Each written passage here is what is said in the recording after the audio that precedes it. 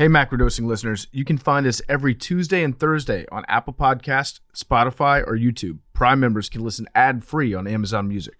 For us, golf is simple. It's a chance to get out and have some fun with our friends. But inevitably, little things have a way of ruining it. The group ahead is taking forever, you can't find the fairway with a map, and the bev cart is nowhere to be found. And the best way to make a bad day better is Fireball Whiskey. You get their nips, the little shooters. They are great. Makes a bad day way, way, way better. Make sure to grab the new Fireball Birdie Shot Club. It's literally a golf club filled with Fireball nip. Put it in your bag. It'll fit right in that side pocket. Drink Fireball nips and have a great time on the golf course. Welcome back to another episode of Macrodosing. This is going to be a very fun one. Today, we're getting into a topic very near and dear. I'll say this. I think that we're going to see the reemergence of Smart Billy today. I'm pretty confident. At least we're going to see Passionate Billy come at us because this is a topic that's near and dear to his heart. It's biohacking. We're going to be talking about CRISPR. This is Billy right now is like a 1-year-old golden retriever that you've left in a pen all day. Then you come home from work, he's just shaking with excitement. He's got all sorts of questions. So it's going to be a great episode. We're going to get into some fun stuff, some crazy stuff, I actually think. Then we've got our first interview here. We're going to be interviewing Josiah Zahner. He's a doctor. He's a biohacker. He's a controversial guy, but he's done a lot of studying, and he's actually participated in biohack. He biohacked himself. So it'll be fascinating to have that conversation with him. Before we get into everything, because Billy's just absolutely ready to go right now. We were talking right before we went on the air about how somebody needs to biohack the hiccups because I've had the hiccups a lot recently. I don't know what's going on. And then Coley just told me that he cured the hiccups. Not that he has a cure, that you cured the hiccups. How did you do that? Listen, if you Google Coley Mick, hiccups come up, I believe, is the third thing these days. It's in the top 5. Okay, Coley Mick, Coley Mick, Barstool, Coley Mick, feet pictures, Coley Mick, hiccups. Yep, you're right. Yeah, those are the top 3. So back in December, Marty Mush tweeted out, and you're going to have to ignore the beginning of this tweet because it's from Marty Mush. Middle school is bullshit. They said, hold your breath to make sure your diaphragm slows down so you don't have hiccups. But guess what? I still have hiccups. I don't remember that part of middle school, but it reminded me that someone a while, even earlier than that, had tweeted me that a Nicaraguan grandfather who practiced medicine in New York had the cure all along. And I have signal boosted his cure to the point where now every day someone tweets me, thank you, because of my good work here. What you do is you fill your lungs via the mouth. You have to use your mouth. Okay. You swallow twice in a row while holding your breath. Now, it's a dry swallow, depending on how your mouth and glands work, but it's a drier, especially that second one, a little drier swallow. Mm-hmm. This is like, you know, that small hole they put on like the back of your router or some shit to reset it? Yeah. This is your body's reset button. So you do that swallow twice, and then you exhale very controlled and slowly through your nose. Boom, they're gone. Okay. Thank you for your service, Coley. I've got a way that usually works like 90% of the time, but that to me, if you're talking about like the reset button that you have to use a ballpoint pen to hit, that the analogy that you made actually convinces me that your method is probably better. So thank you. Yeah, I mean, I don't know why they make the reset button so small that you have to find like a bobby pin or some shit, but that's a different topic for a different day. Well, I think they do. I think that's smart. Yeah, I think that's smart because I don't disagree that it's not smart, but it's almost like they should have a tool built into it because I don't always have like a paper clip or something at the ready. It's smart though because you don't want to keep on hitting the reset button on accident, you know. Yeah. For sure. And also, they probably get some calls to the cable repairman to come over from some older ladies that are like, I can't find the reset button. They make it just hard enough that the layperson has to pay $50 to have somebody come over to their house, use like the special instrument for it, and then reset it that way. But yeah, let's get into a little bit of today's topic before we jump into the interview. It's biohacking. We're going to be talking about CRISPR, which is fascinating. I've done real quick. Got to do this. RIP to DMX, dog. True. Childhood hero. I was one of the kids, like when his album first came out, I was on it first. And when I seen other people had it, I was mad. I was that kid. I was like, you don't know nothing about DMX. I was that kid. But DMX is a legend. RIP. Had to get that out there. Yeah, good point. And he was, it's like him and Vince Wilfork are the two guys that make wearing overalls with no undershirt look cool. Nobody else in the world can do that but those two guys. Shout out to the homies. Quick story. DMX is from Yonkers, and he performed the police fight the firefighters for charity, a boxing match in the gym where I trained out of. Uh-huh. DMX performed at this like tiny charity event, and it was awesome. It was literally like so sick. So all weekend just bumping. I would argue the greatest rap entertainer, like performer of all time. Like his shows are amazing. His energy is amazing. I think he's the only rap artist. I can't speak to all artists, but I think he's the only rap artist to have 2 #1 albums in 1 year. That's crazy. Yeah. No one any genre has done that since. Fact. So he was a great actor, like just amazing. I mean, he had his demons for show, but he was a great one.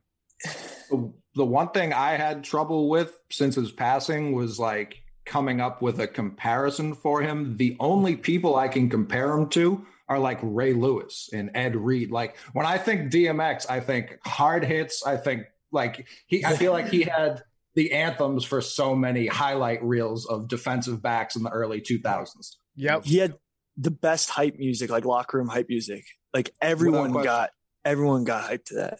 It was him, and then Let the Bodies Hit the Floor. Those were the only two choices that you could make when you were putting together a YouTube highlight reel. Those were the suburban schools, man. Dude, I saw Arian's highlight reel. NFL Throwback tweeted out your highlight reel from like 2012, 2013 on Friday. What was the music? I think it was just the actual call of the game. Okay, I hope it wasn't Bodies Hit the Floor. I was like, what's gonna be wrong with that? It was not. It was Disturbed, Down with the Sickness. Even better. Matter of fact, I want to ask this guy Josiah when we get him on. I want to be like, hey, if you have a player that's on your fantasy team and he's got a hamstring injury, can you be like, I want to give that guy my hamstring through biohacking, and maybe that's a way. Might be able to get you off the IR one of these days, Aaron.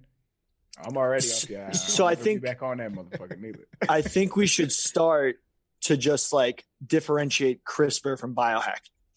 So biohacking is sort of just like, hacking your own body and making, decisions that aren't necessarily 100% medical science in order to enhance your brain, your body, or, like anything you're trying to do. So, for example, this has nothing to do with CRISPR, but like, taking supplements like to work out and to like gain lean muscle mass is technically biohacking. Okay. So like, for example, like if you take amino acids or certain supplements to help like, make you more vascular when you work out, that is all technically biohacking. What about technically straight up drinking water? Is that biohacking? Is getting 8 hours of sleep a night? Is that like where is the line drawn between things that we do to improve our health and where biohacking comes in? Is it just like things that are a little bit abnormal or out of the ordinary? At that point, it's biohacking. And that I was going to ask that, right? And so it really gets into a philosophical question, right? And this is why. I've had this conversation with people plenty of times before. They're like, "Oh, it's not natural." I'm like, "What does that even mean? What does natural even mean?" They're like, "If it's not like." I guess the technical definition, if it's not like if humans didn't manipulate it in some way, fashion. I'm like, okay, if that's the case, then are beaver dams natural? Yeah, they're natural. So why is the manipulation of sticks in their environment natural, but when we manipulate our environment, that's not natural? I don't understand that. I don't know, Billy. Don't turn to that angle. When you turn at that angle, your nose looks. You're doing the nose thing again. Avery, whatever you do, don't clip that. Don't clip that and zoom in on it. But yeah, I mean, that's actually a good question. Like beavers, all they know is how to build dams. Like like if you get down to humans' basic nature, all we really know how to do is eat, sleep, drink, and fuck. That's about it. So like anything that falls outside of those purviews, does that become biohacking? So I don't know, Billy, you're the one that's done the most research on this. Like, where would you say the line is drawn? Basically, it's sort of like, it's honestly the only definition is sort of the ethic of like, DIY, basically. Like you're taking your health, your body into your own hands. It's like, your work, like working on your car, like, you install things, you put modifications on your truck engine or whatnot, you jack up your truck, like those sort of, self sort of, reliance is sort of the basis of biohacking.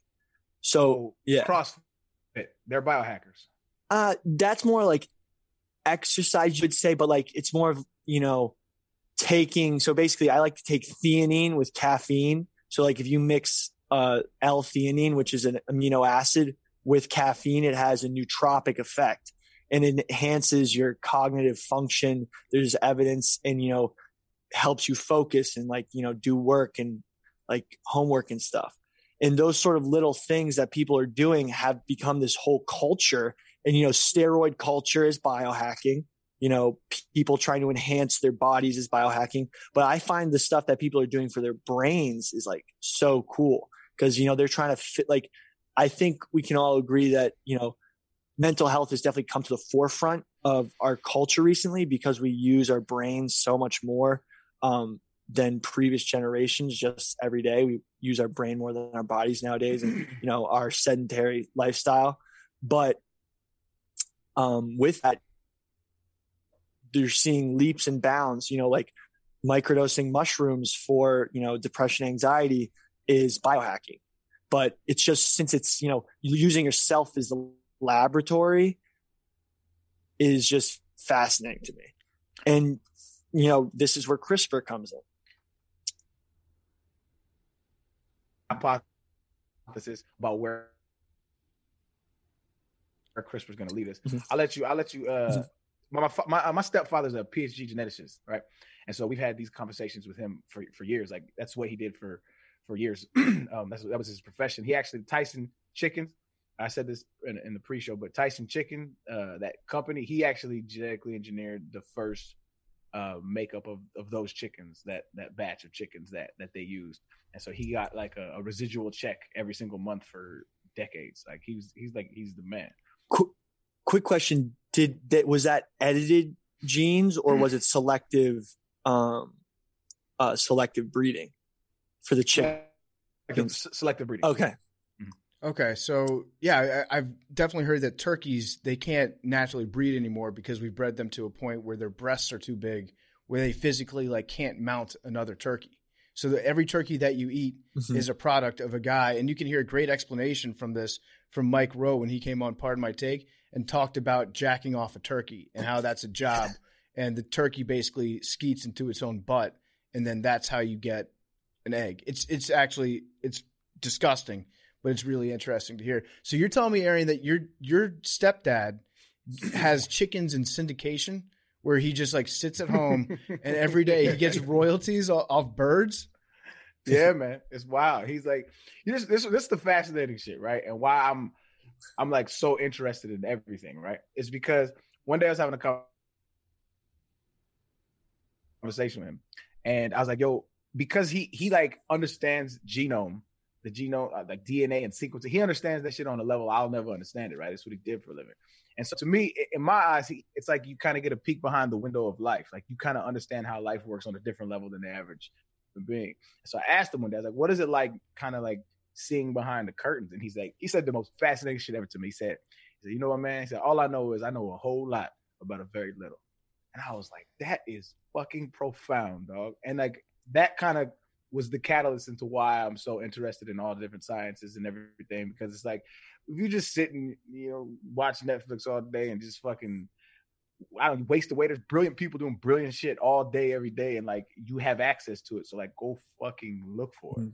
Yeah. I like that. If you find a lane and you dominate that lane, it's kind of a recipe for success. Like Billy and Frogs, Arian and football and being inquisitive, Coley and hiccups, like, Get your brand straight. That's the best idea that you can be given. Yeah. Brand up, dog. Brand up. We're going to get deep into frogs later. Oh, I'm sure you will. No, trust me. No, seriously, because this guy breeds frogs too. You mean after the podcast is over? No, this is okay. This is how I got blocked. Toad. Josiah does experiments on frogs, and it's fascinating. But now let's get down to what CRISPR is. All right. Okay. But before we get into that, so I just want to say, like, I'm typically okay, generally speaking, with the idea if somebody wants to perform like an experiment on themselves, they're aware of the risks and they've done some studying. I don't have a problem with that. But when we start to get into CRISPR stuff and what we'll talk about later, there are implications where you're modifying things that could get passed on to future generations. And that opens up a whole new can of worms that we can't even begin to figure out the ramifications of. So I'm sure we'll talk to Josiah about this when he gets on a little bit. But the difference I see between like biohacking is one thing where you can, figure out different ways to kind of take shortcuts. That's why they call it hacking, right? Mm-hmm. And then CRISPR is actually talking about fucking with the building blocks of life and the building blocks of your own body and your reproductive genes to a certain extent. And that's where, there are awesome implications for it. But then you get into the Jurassic Park side of things too. But yeah, so it's a sub level, I think, of biohacking, because there are things that you can do with CRISPR that people have already done where it changes your makeup from day to day, not necessarily passing it along. And to a certain extent, I think that that's okay if you have a good understanding of what you're doing. The problem is if you're getting all of your information from the bodybuilding.com forums. I know it's a great place to go, maybe the single most important collection of literature on earth. But if you don't have a full picture of what you're getting into, it can be pretty dangerous. So this is my disclaimer saying, don't do it just because Billy tells you to do it. Having Billy in your life is already enough of a biohack where just his presence influences you to do dangerous stuff. So just make sure that you don't take everything that Billy says 100% certain. Just look at it like a fascinating conversation. But Billy, go off. Don't do SARMs, kids. They're really bad for your brain. Bodybuilding forum reference. So CRISPR. Yeah. CRISPR is clustered, regularly interspaced, short palindromic repeats. That is the acronym. So how it works, and this is actually sort of very relevant nowadays, but to kind of describe how it works, you got to describe how viruses work, because what people don't realize is that when a virus gets into your body, it hijacks your cells by injecting its RNA into the nucleus of the cell and causes the cell to start producing more viruses. So like, for example, a herpes, right? A herpes is just a bunch of exploded cells. Just one herpes. Viral load. Yeah. Mm-hmm. Like that's what it is. So how these viruses do it is they hijack the DNA of cells. So what scientists have realized is that if viruses can go inside cells and hijack DNA, what if they used the viruses, hijacking skills to put in not their DNA to make more viruses, but to change the DNA within the cells to maybe produce more of these cells that are similar or, change.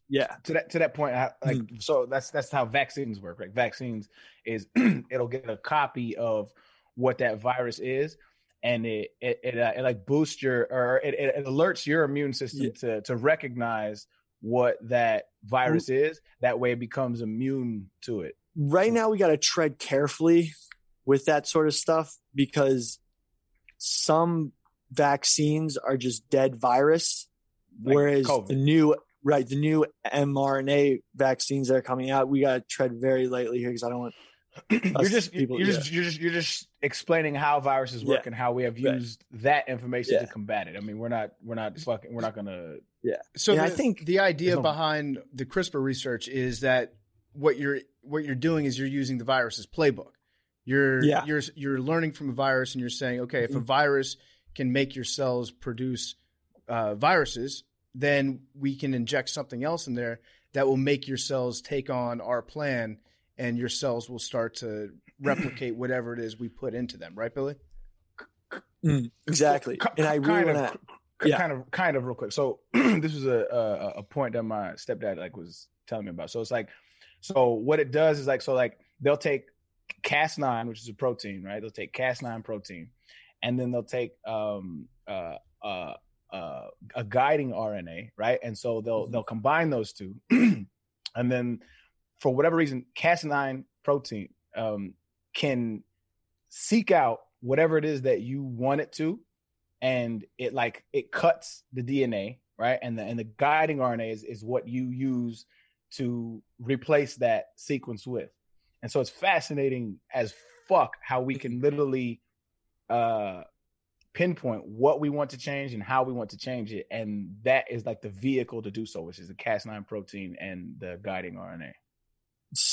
Reading about all the experiments that have been done and, you know, how some of this is, you know, going to be able to cure cancer, because like it's so fascinating. But one thing I wanted to look at and to sort of explain how it works, myostatin is a compound that your body releases to prevent your body from creating too much muscle. It's like an off switch for your muscle growth. You might have that. I don't. But there's dogs and cows, breeds that have been selectively bred to have less myostatin. At the time, they didn't know that's why they were more muscular, but they just chose the most jacked animals and bred them with other jacked animals and created like Belgian blue cattle or bully whippets, which if you've seen those pictures of that like super jacked dog, that's a dog with no myostatin, and even occurs in humans. There's this one German baby that was born that's like absolutely jacked, and everyone's like, what the hell is going on?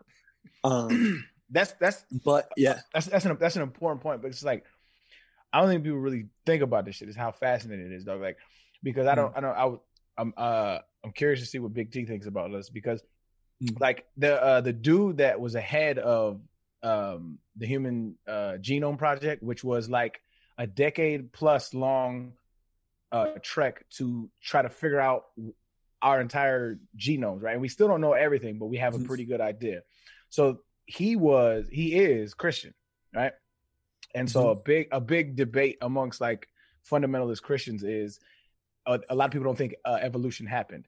And he said, he's the head of the Genome Project, and he was like, if there was no fossil evidence, if there was no other evidence of any kind of evolution ever, all the evidence that you need is in our DNA. It's right there. Everything that we are is DNA. Everything that we can be is DNA. That's why that's why they say like you're really closely related to a banana. You're really closely related to chimps. You're really closely related to everything that is living because we all share the same building blocks of life, which is DNA. Mm-hmm. So, Billy, can you walk us through real quick, like how this CRISPR project, is it called a CRISPR project? Is that what it was called at the beginning? Like we called it the Human Genome Project? Because I feel like for years and years, all scientists were talking about was figuring out the damn genome, like figuring out exactly how that fit together. And then there was one scientist, or actually like a couple scientists that got together and they were focusing on RNA instead. And they're like, we think that this might be the key. And then it's just the last couple of years where I guess a lot of the focus has shifted over to the RNA stuff. Because so basically the Genome Project is a separate project in its own right, where they were just basically trying to figure out the total code for human DNA and basically just map out the genome and sort of like, all of our DNA is, cytosine, guanine, adenosine. I think I might be butchering this, but it's 4 basic compounds. CTGA. Yeah, exactly. And it's just, the human genome is just a combination of thousands of, those all in different orders. And that's what genes are. So it's literally like, people talk about, I don't want to talk about the simulation theory, but it's literally like code, like in our bodies.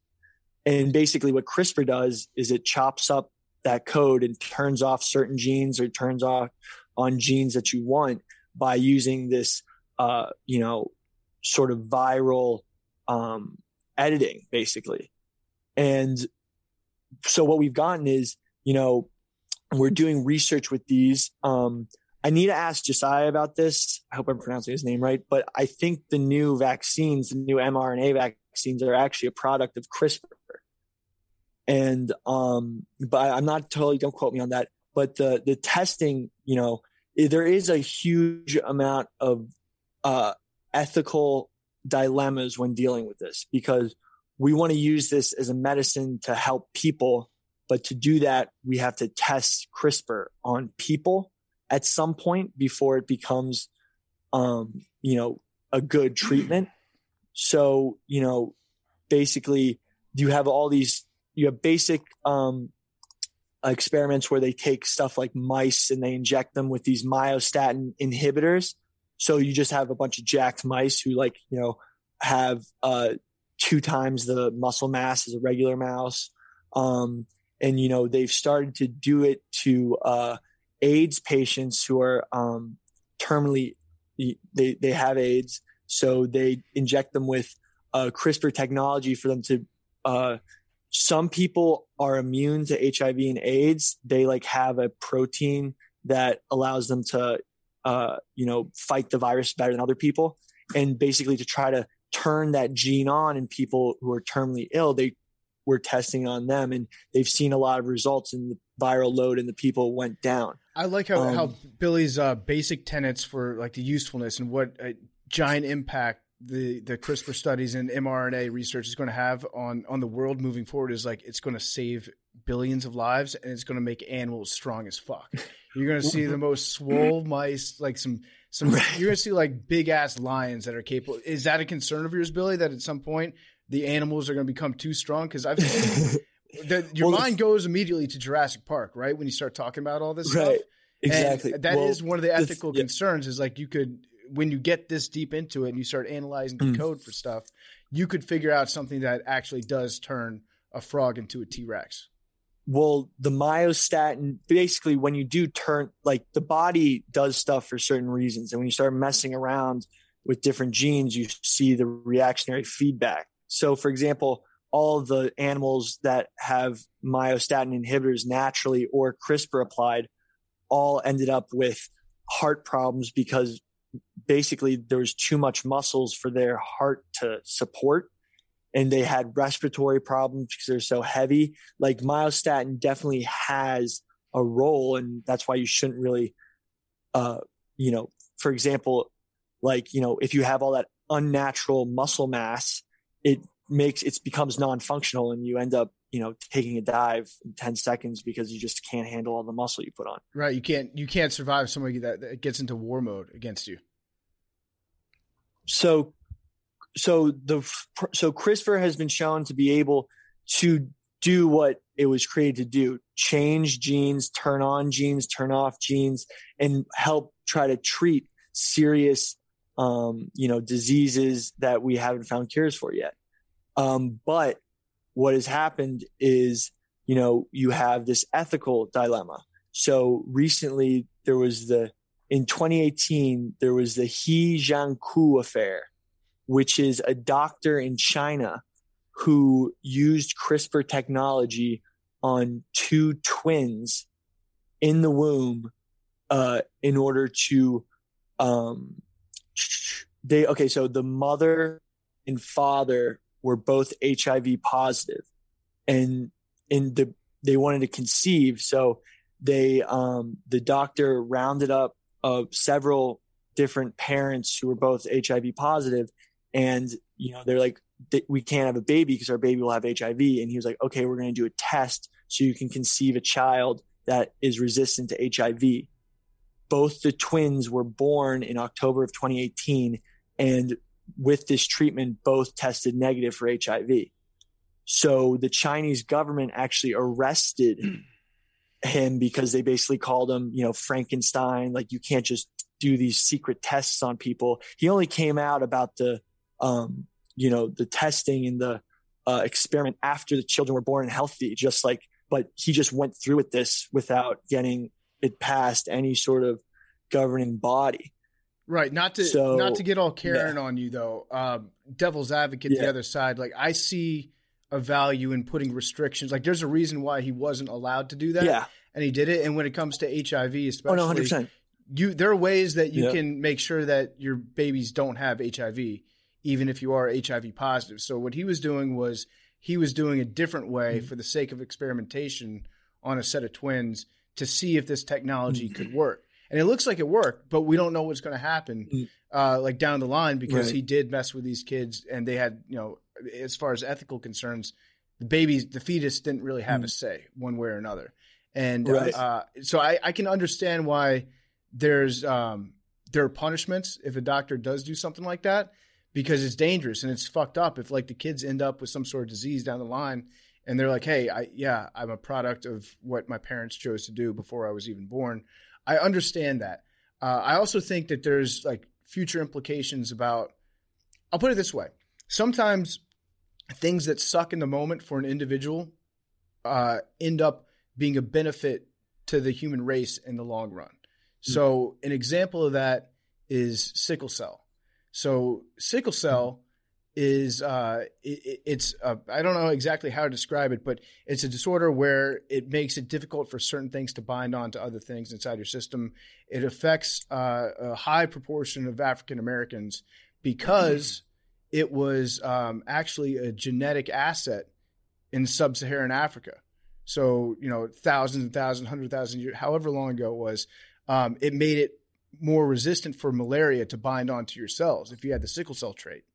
And so it ended up being passed along because it was an evolutionary advantage. Now, right now, it's not really an evolutionary advantage. In fact, like a lot of people have to struggle with it and they deal with it, and it's really shitty for a lot of people. But that's an example, like it could go the other way as well. There might be something that's not desirable as we would think, what is desirable, what's not today, that will be passed along and through evolution 10,000, 20,000 years from now, that will actually be an asset to the human race to have that in their system. So when we're kind of playing God and messing around with things that can be passed on to the next generation, generations after that, that to me is where it becomes, I don't know like where the line is drawn, but for lack of a better term, it's fucking spooky to do that. Like it blows your mind. It makes you feel like you're doing something that you shouldn't necessarily be doing to the human race. So let me play devil's advocate. Okay, go ahead. Just to correct you real quick. So if both your parents have the sickle cell gene and you have a double recessive sickle cell, then you have sickle cell and it's bad. But if you only have one of the genes, then you're resistant to malaria. So if it was like heterozygous versus homozygous, it's not if you have sickle cell, you're immune to malaria. Right. The trait. I'm saying like the trait can be an asset. And you're right. It's been years since I read up on that, but it's kind of the same principle. Yeah. I think his point was just that it was an evolutionary combatant to a earthly, I don't know, is it a disease? I don't even call it. Is it a disease? Is sickle cell a disease? It's a genetic. It's a trait that you have. Yeah. It's where like most cells are like oval or circle, and sickle cells like they're the when you have sickle cell, those cells are moon shaped, and it gets hard for those cells to pass oxygen to different parts of the body. But I'm gonna play devil's advocate to you, PFT, real quick. Hit me, because I do see the disadvantages to quote unquote playing God, right? But there's also ethical concerns that come up by not playing God. Point in case, say our scientists say 100% we can eliminate cancer in your baby, the possibility of cancer in your baby with CRISPR. We have found out a way. We found the gene. Your baby will not get cancer. Do you then say no to that? Oh, I 100% say yes. Like me talking to you man to man, if I'm thinking of like, do I want my baby to not have the risk of ever having cancer? I say yes. But then if you like put me in a chair in a dark room with like a couple black lights for a few days and just make me think by myself and get real philosophical with it, then I start to get to the point where I'm like, you know what? We're playing God. It's domino effect. One thing leads to another. But you're absolutely right. Like 1,000,000%. As a person, I'm like, yes, 100%, So this is where, again, because like the shit with CRISPR is, the thing with it is you can do things like change your baby's eye color. You can do things like make them a little stronger, make them a little more intelligent, whatever the case may be, whatever that means, right? What I see, this is going to be at the forefront of human debate in the next 100 years. This is going to be the most talked about and the most debated thing ever, because in my opinion, this is how and this is a little out there, but this is how we become an intergalactic species. Like you can there's no debate that technology is the future of our culture. Okay. And I don't see any kind of parting with human beings somehow, some way in the future being connected with that. There's just no way. And so if you then can get rid of disease, you then can get rid of you then can be selective about what traits humans can or cannot have. What you're going to have is a bunch of superhumans, super smart, super intelligent, super emotionally intelligent, right? And then you have technology. We figure out a way to integrate with technology. There's just no way around it, in my opinion, that this is going to happen. I don't see any way around. Like us not having the internet in our heads already, that's old. Like we're going to integrate with technology. We are going to. Our evolution is that. That's how I see it. It sounds I don't think it's wrong, honestly. It sounds like you're saying that sports are going to kick ass in like 200 years. I think they're going to be trash, actually. Everyone's going to be too good. Everybody's super nice. That shit going to be horrible, bro. I was thinking about this a lot, and there's the idea that the wealthy are going to get access to this technology first, and then not only leftists. Yeah, well, not only are they going to be, there's going to be financial inequality, but there's going to be, like all the rich people will be superhumans. And I was thinking about this, and I was like, I was reading up about a bunch of stuff, but I don't think there's one single gene that makes you smart and makes you intelligent. And I was like, because it's a combination of a bunch of different genes. And I feel like, one person being smart and another person being smart, it's not because they have the same gene.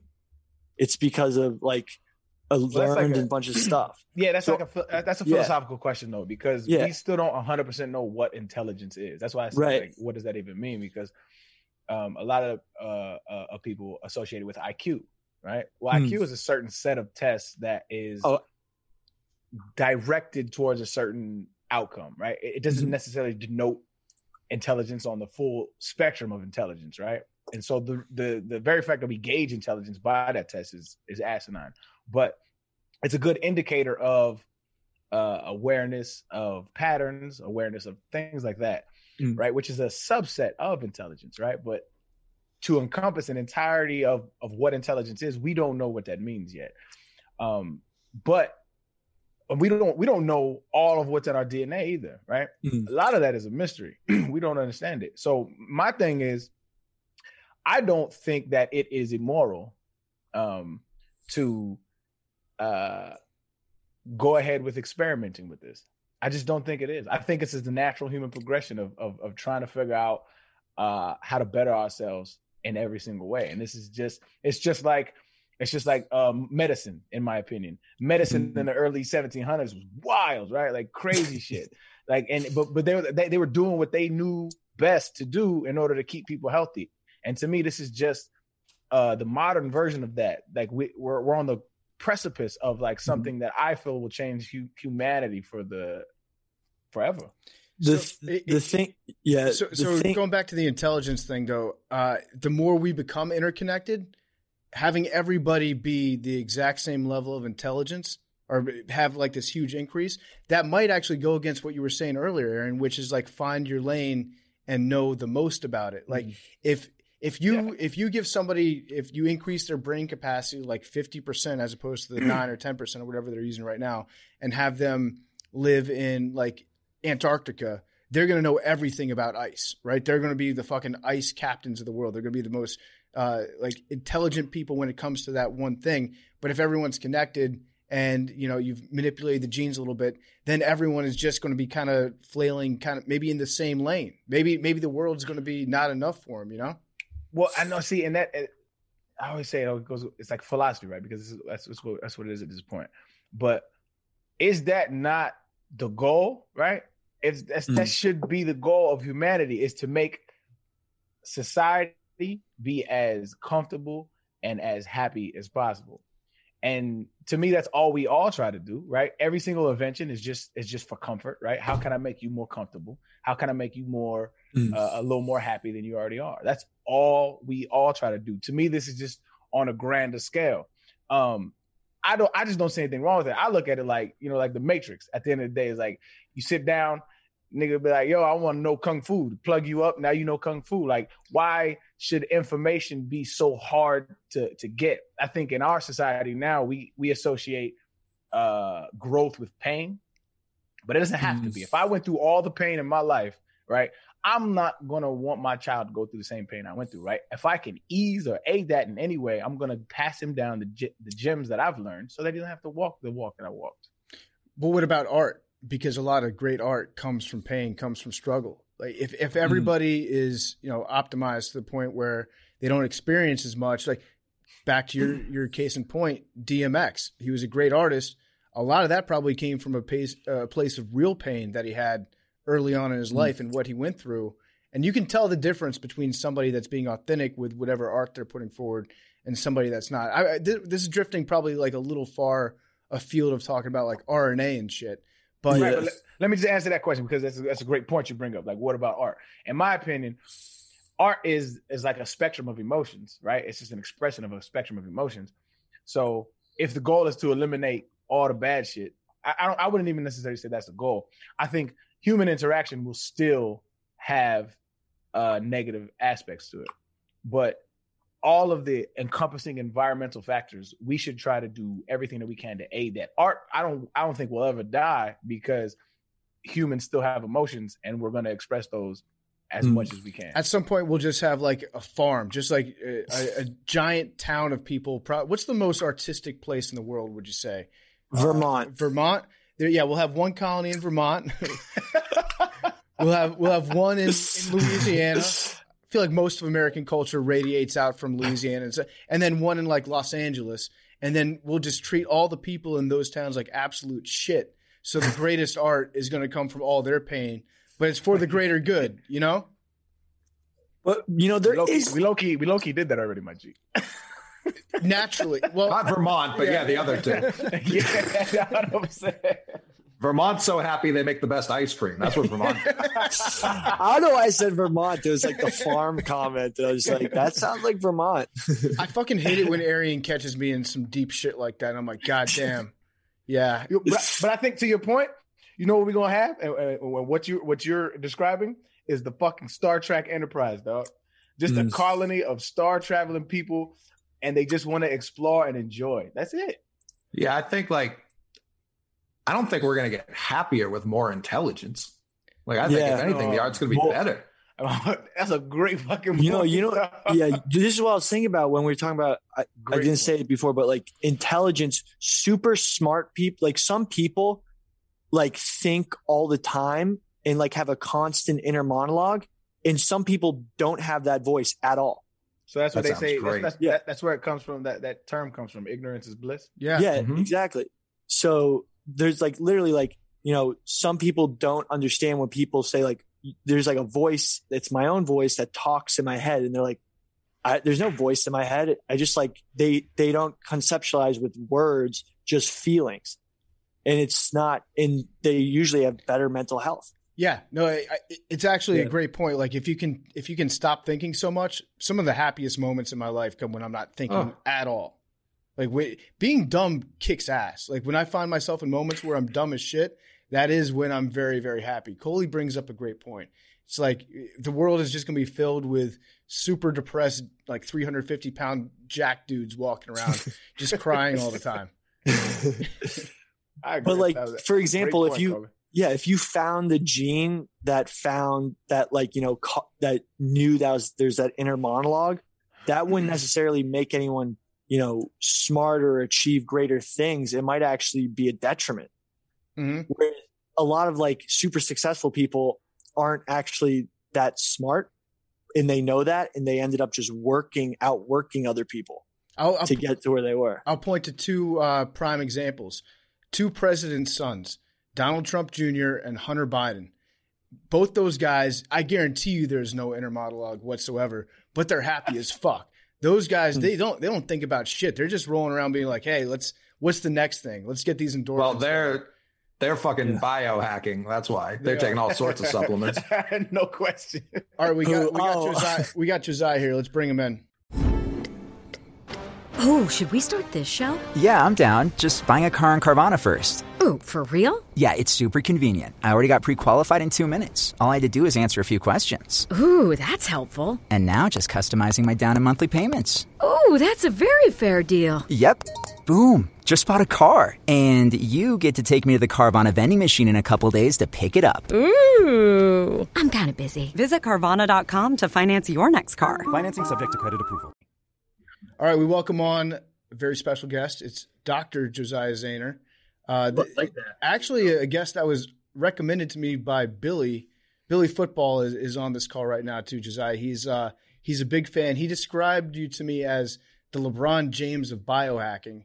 And so I was like, I don't know what that means, but I prefer Michael Jordan, but I'll take it. Let's get that debate going again. It's been a while since we had that one. Spicy. MJ or LeBron. Okay, so I want to get into a lot of stuff with you today. Right off the bat, though, I do have to bring up kind of the elephant in the room, and this is a recurring theme with Billy and many people on this podcast. Actually, you blocked Billy on Twitter. And he's, again, like your biggest fan. He is a Josiah stan. And really, I don't even know. So him on Twitter. What he was did very well deserved. Yeah, Billy asked you if there was a way to genetically engineer a giant frog because he's obsessed with frogs and he just wants to make them bigger. He sent me like 50 messages and I was like, bro, chill out. What's going Like, it wasn't one message. Like every day, my messages in Twitter and everything I posted, I leave a comment like, bro, I want a genetically modified giant bullfrog. Yeah, that's him. What's up with this guy? So I was he's looking harmless. into your work on African clawed frogs and I think green tree frogs. Yeah, for sure. So I've kept African clawed frogs and I've also kept African bullfrogs, pixie frogs. And I was thinking, like, if you can, make an African clawed frog or one of these green tree frogs, have, what was it, 1.6 times the mass of the non-test of the control group. But like, can we not do that to like the tiny tree frog? Can we do that to like the 5-pound African bullfrog? Probably. It's totally possible. I think the thing is that we just didn't test it on that species. Right. So it's impossible for me to know just like 100% out of the box. It just take experimentation, somebody willing to go through and do the experiments and make it happen. But all right, if Billy impresses you enough over the course of this interview, maybe you'll consider unblocking him if he promises not to inundate you with just bullfrog requests, like custom bullfrog. We're gonna hashtag unblock Billy. Yeah. I'll put it this way: Billy looks at you. It's so funny that you're the bullfrog guy. I remember it. I know. I was just like, it would have been, I realized at the time that I was just trying to get your attention, but I realized that was probably admit it, you were drunk. You were just, whenever you got drunk, you'd be like, I'm just going to drunk tweet this guy. You probably told all his friends about you. Like, they're just fucking weirdo that keep talking to me about frogs, man. I think some other people hopped on the bag wagon and started harassing you. And it wasn't just me. I like how Billy looks at you like you're the exhibit of frogs, like pimp my frog. Like I want a customized African claw frog. You're the guy. Well, your website and your e-store, right? Odin's Lab. You sell a couple of products for. Yeah, my company, the Odin. So we had a kit where you could genetically modify frogs. It was actually a thing. Then we realized like mass producing frogs and shipping them to people and everything like that was and the thing is the frogs live for like 10 or 20 years. So after people genetically modified them, they just had to keep them as a pet for the next 20 years. Yeah. So pretty hefty. If I could make a request, maybe run it back more time. Billy, stop. We just got past this. I just unblocked you, man. I'm just saying. Give it like you're too thirsty right now, Billy. Let's take it back to the beginning real quick because A lot of people might not be familiar with your work. I wasn't very familiar with your work until Billy pointed me at you. But can you just give us like a little bit of background as to what you do and kind of how you got there? Yeah, no. So I'm a PhD scientist. Spent a couple years at NASA doing genetic engineering, working specifically with CRISPR, trying to engineer organisms to help astronauts survive in space and actually terraform Mars. But NASA's actually, there's so much bureaucracy and everything like that. Like nothing ever got done. And I thought there has to be a better way. So I decided to just go off and do experiments on my own, start my own company so I could do genetic engineering in my home and help other people do genetic engineering in their homes. And so the past 5 or 6 years, I've just gone on a mad exploration of genetic engineering, both myself and animals and all types of organisms, and trying to provide other people with the tools to be able to do this. Because I think genetic engineering is probably one of the most powerful technologies we know of. You can literally engineer like living things that grow. And that just blows my mind. Is there a small part of you hearing yourself describe like what you do and how you got there where you're like, I might be a mad scientist. I might be like the origin of a supervillain story. There have been times where I actually have a bad dream that maybe I'm the one who is responsible for the apocalypse or something like that. Have you ever heard of Yakub? Yakub, no. What is that? Yakub is folklore. Yakub is in a lot of these extremist groups, they believe that Yakub was a mad scientist that genetically engineered white people. Yeah. What does that even mean? Is that to like make them better or something? No, he invented them. He invented white people. Yeah, that makes sense, right? Where did they come from? Because weren't Africans like originally humans had dark skin? Yeah, that's the folklore. No, white people are Neanderthals. That's what's the real. That's the real truth. No, but it's crazy, right? Because it is such you look, obviously, we all have survived the biggest modern pandemic. And we've seen the power that biological things can have on the world. Obviously, there's also a super big positive to that, right? With things like the vaccine to combat that. You're talking about drugs that involve genetic engineering, so gene therapies and stuff. So there's also a lot of good things, but it does scare me because there's so much unknown and it is so powerful. Right. And Billy was bringing up something earlier before you jumped on, and it's a good point that if we're going to advance science, at some point there does need to be, human experiments that are done. It's just, medicine has proven that you can experiment on animals, you can do things theoretically, but at some point there will need to be human experimentation. So what you're doing is you're actually just saying, like, let's see what we can do that isn't controlled in a laboratory. Let's see what we can do on our own. And so how do you weigh what projects you want to work on when weighing that against like what the risk is going to be? Yeah, we also have to think about it's not unethical to experiment on other people, but how many of these big pharma execs took the vaccine before the clinical trial, or were part of the clinical trial? I imagine none of them were. They waited until everybody else figured out it was okay, and then they took it themselves, right? Mm-hmm. So part of it is just like, I want to test something on myself first. I don't want to ever ask somebody else to put themselves in harm's way.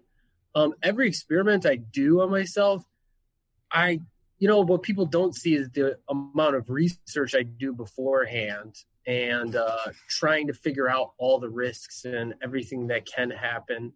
And sometimes it is unknown still. There's that time I poop. I don't know if you guys heard about that. Yeah. Yep. I didn't hear about this. You can enlighten me, brother. So, there's actually a New York Times documentary on it called Gut Hack. If you want to check it out, it's really amazing. A short documentary. And it was about our bodies are filled with bacteria. And they actually contribute a lot to our health, especially our gut health. And I wanted to try to replace those bacteria in and on my body to try to help heal gut issues I was having.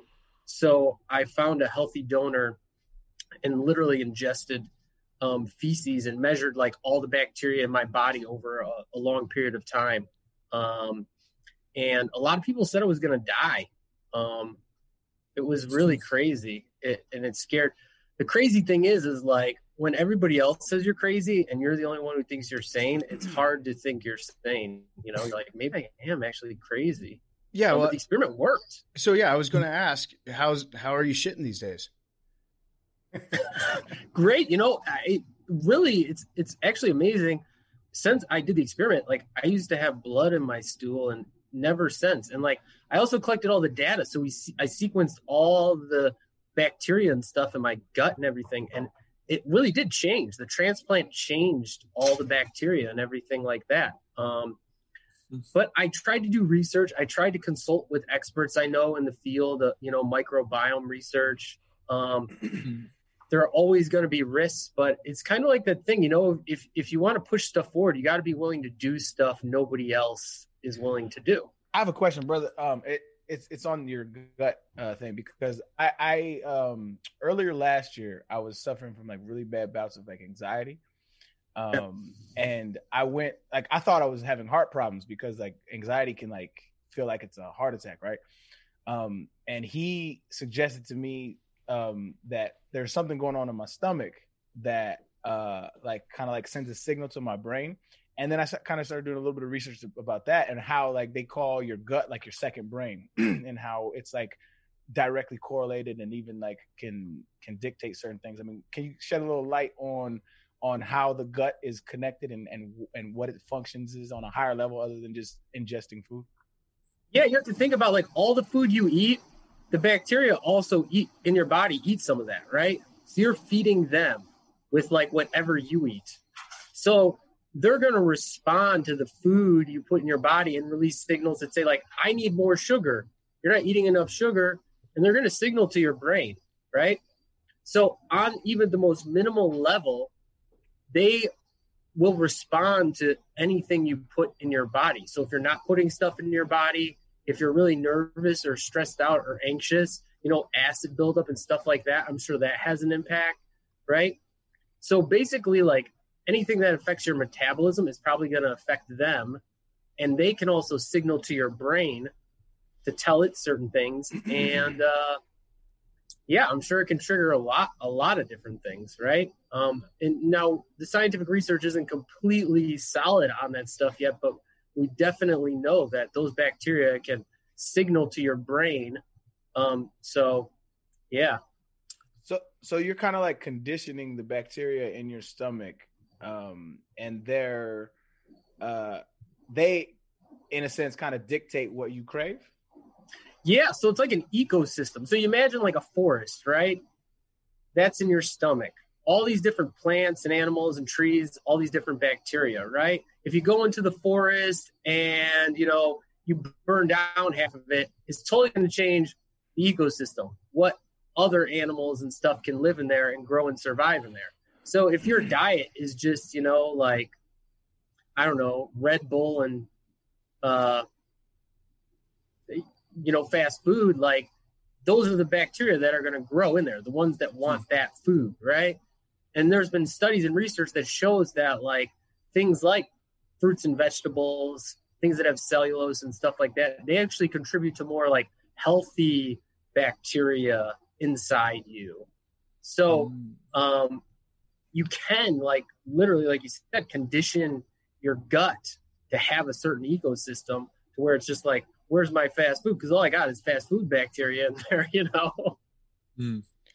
Billy, you got some questions? I know Billy's like, he's chomping at the bit to talk to you. So I could, I have tons of questions. First question is... No frog stuff, bro. No frog. First question is, you very famously publicly injected yourself with a myostatin inhibiting the... could you just describe... Yeah, the CRISPR. Oh, man. So, it needs a little context. So this was, I think, in 2017. 2017, CRISPR was getting really popular. Now, CRISPR is a modern genetic engineering technique that makes it simpler and less expensive for anybody to edit the genome of almost any organism, right?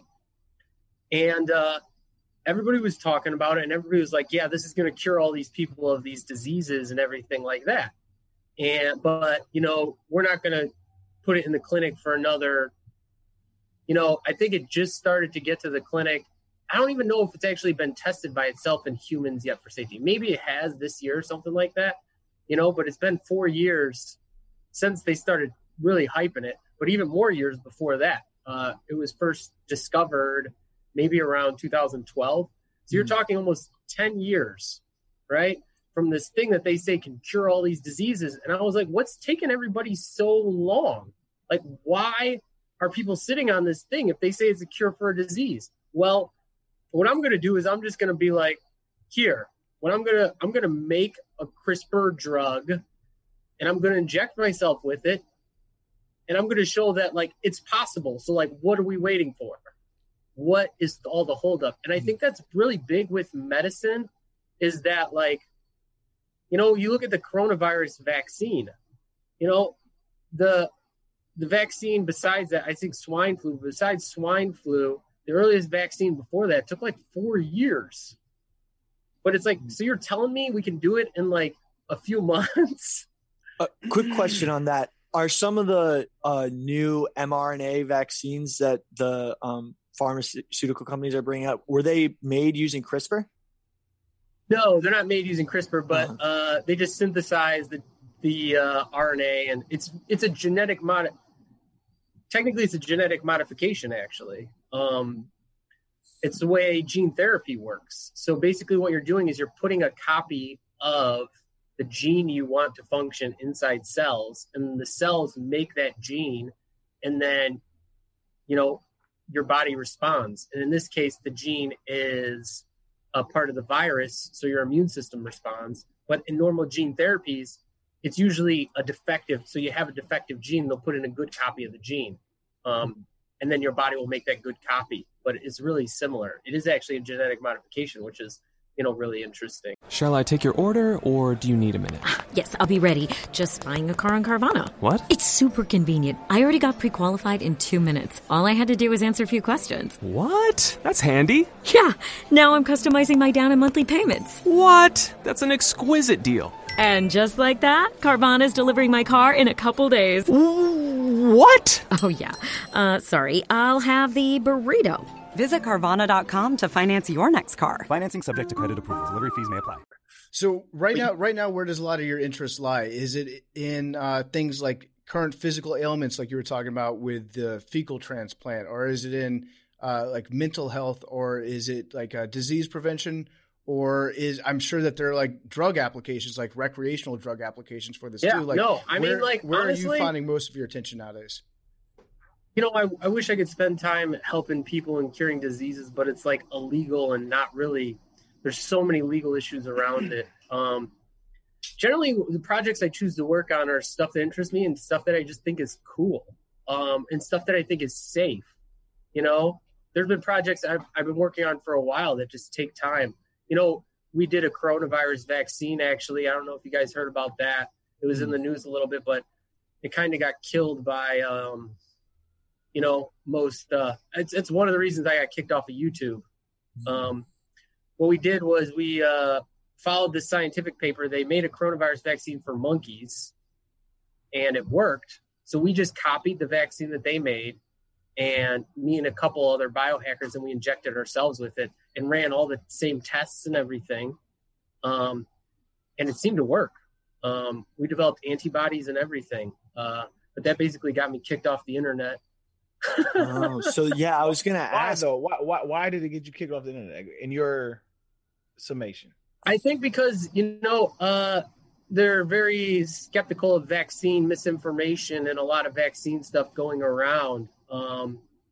YouTube basically they didn't even give us warning. They didn't even give me a warning. They just straight up deleted my account. We documented everything. The crazy thing was we live streamed and documented every single part of the process. So like how we created it, We made the DNA sequences available. We open sourced everything. We showed all the experiments we did. We documented it, us drawing our blood, us then taking our blood and testing it for antibody. We did all live, everything live. So nobody could say we were faking anything. And YouTube just didn't like it, I guess. And they said, I'm going to be honest. I think they may have taken it off because your work was so good. They didn't want other countries developing vaccines. Maybe. Yeah. Because think about it. I mean, I've been looking into this, but having vaccines and having a developed vaccine is a huge, global, political thing. Who are you getting your vaccines from? So if there's just information how to make your own vaccine, it takes away power from a lot of people. Yeah, a lot of these pharmaceutical companies aren't licensing their vaccines or giving them away for free, the patents to other countries, which is crazy. We're in the middle of a pandemic, and they're charging other countries to use just the patent for the vaccine. It also might have just been you had unlicensed music in the background. You had Metallica playing as a soundtrack. Lars Ulrich. That's probably it. I imagine that was the problem. Lars heard the intro to Nothing Else Matters, and he was like, wait a second, let's get this motherfucker offline. But I think that what you're describing, and you brought it up earlier, is there's things move slowly in bureaucracies. And to a certain extent, it can be frustrating, especially if you're doing the work and you're on that leading edge of technology and you see what can be done with fewer restrictions. But also those guidelines and those rails are there for a purpose, right? So there's got to be some sort of happy medium where you can meet and say, okay, certain restrictions need to be eased for this exact reason. And that way you kind of keep those, because I'm going to go out on a limb here and say, I don't think that people should be injecting the monkey vaccines into themselves, as a general rule of thumb. That might make me controversial. Totally. But I agree. Right? I cannot manufacture a vaccine at sufficient purity and quantity that I can distribute it to people and everybody be safe, right? I just can't. I take a vaccine. People are going to get hurt. No, I appreciate it, but I just mean that on scale, right? Yeah. Stuff is going to get contaminated. Stuff is going to happen. For me, myself, I can follow all these protocols and do everything. That's why one of the big problems with the vaccine is they have these super cold fridges for some of the vaccines, freezers, so they can store it properly and do all this stuff. There's no way a person can sell a vaccine out of their house and it can scale in any way and make sure people are safe. So I agree. Mass distributed medicine, it needs some sort of regulation, right? Just because we don't want people to get contaminated stuff, right? That's just, there should be some regulation. But I think there's also this huge opportunity for people trying new stuff. And there's so many people out. I get contacted by so many people every day who are just hey, I have this illness. I have this disease. I want to try something. I don't care. There's so many people who are I'm dying. I want to try something. I don't care what the consequences are. I'll sign any sort of, waiver or disclaimer or whatever. But still, it's not legal. I've already been investigated by the California Medical Board. I won, but they investigated me for practicing medicine without a license. And I purposefully avoid all these things because I could go to jail for it. But all these people are willing to try stuff, and it could push science and medicine so far forward faster if we just let them. If you had a medical doctor who could oversee it, I'm not saying have randos do stuff. No, medical doctors can't oversee this stuff because they'll lose their license. If somebody wants to be I'm going to try this gene therapy on myself to see if it cures me. If the medical doctor participates, they're going to lose their license. So let's just say, go ahead. Let's just say, let's make that to start out, just say medical doctors can help people try new stuff, right? That would advance stuff so far forward. Yeah, so if you were to design a perfect setup for how to incorporate the newest technology, the latest stuff that you're working on into safe studies, what would a safe study look like from your end? Man, I hate when people ask this question because I'm libertarian / don't like the government or structure. I can tell. So I'm not the person to ask because I'm just burn everything to the ground. So I guess what I'm saying is that if there are like-minded people like you, and if you were left to your own devices, you would inevitably come up with some pretty amazing things. You might also come up with some things that, not everything is going to be a hit. You're going to have some things that don't produce the intended results that might be dangerous to people. And so it's a good idea to have certain guardrails in place to make sure that it's not just like everything can't be totally open sourced when it comes to medicine. Or if you disagree with me, that's fine. But that's kind of the standpoint I'm coming from. Yeah, no, I agree, right? There needs to be some sort of regulation. But I think, I don't think it really depends. I think what's going to happen in the future is we're going to see a lot of people do medical tourism and just travel to countries. I've gone to other countries and talked to medical doctors in other countries. There's a number of like developed countries, Colombia and South America, the Dominican Republic, and places that have infrastructure, medical doctors, and all these people. And the countries are willing to let people come and try stuff. They don't have like an FDA and they don't have like a medical patent system, right? But they can provide standard of care in terms of, there's a doctor there and medicine and quality. And it's just finding people you can trust, right? Like I wouldn't trust me.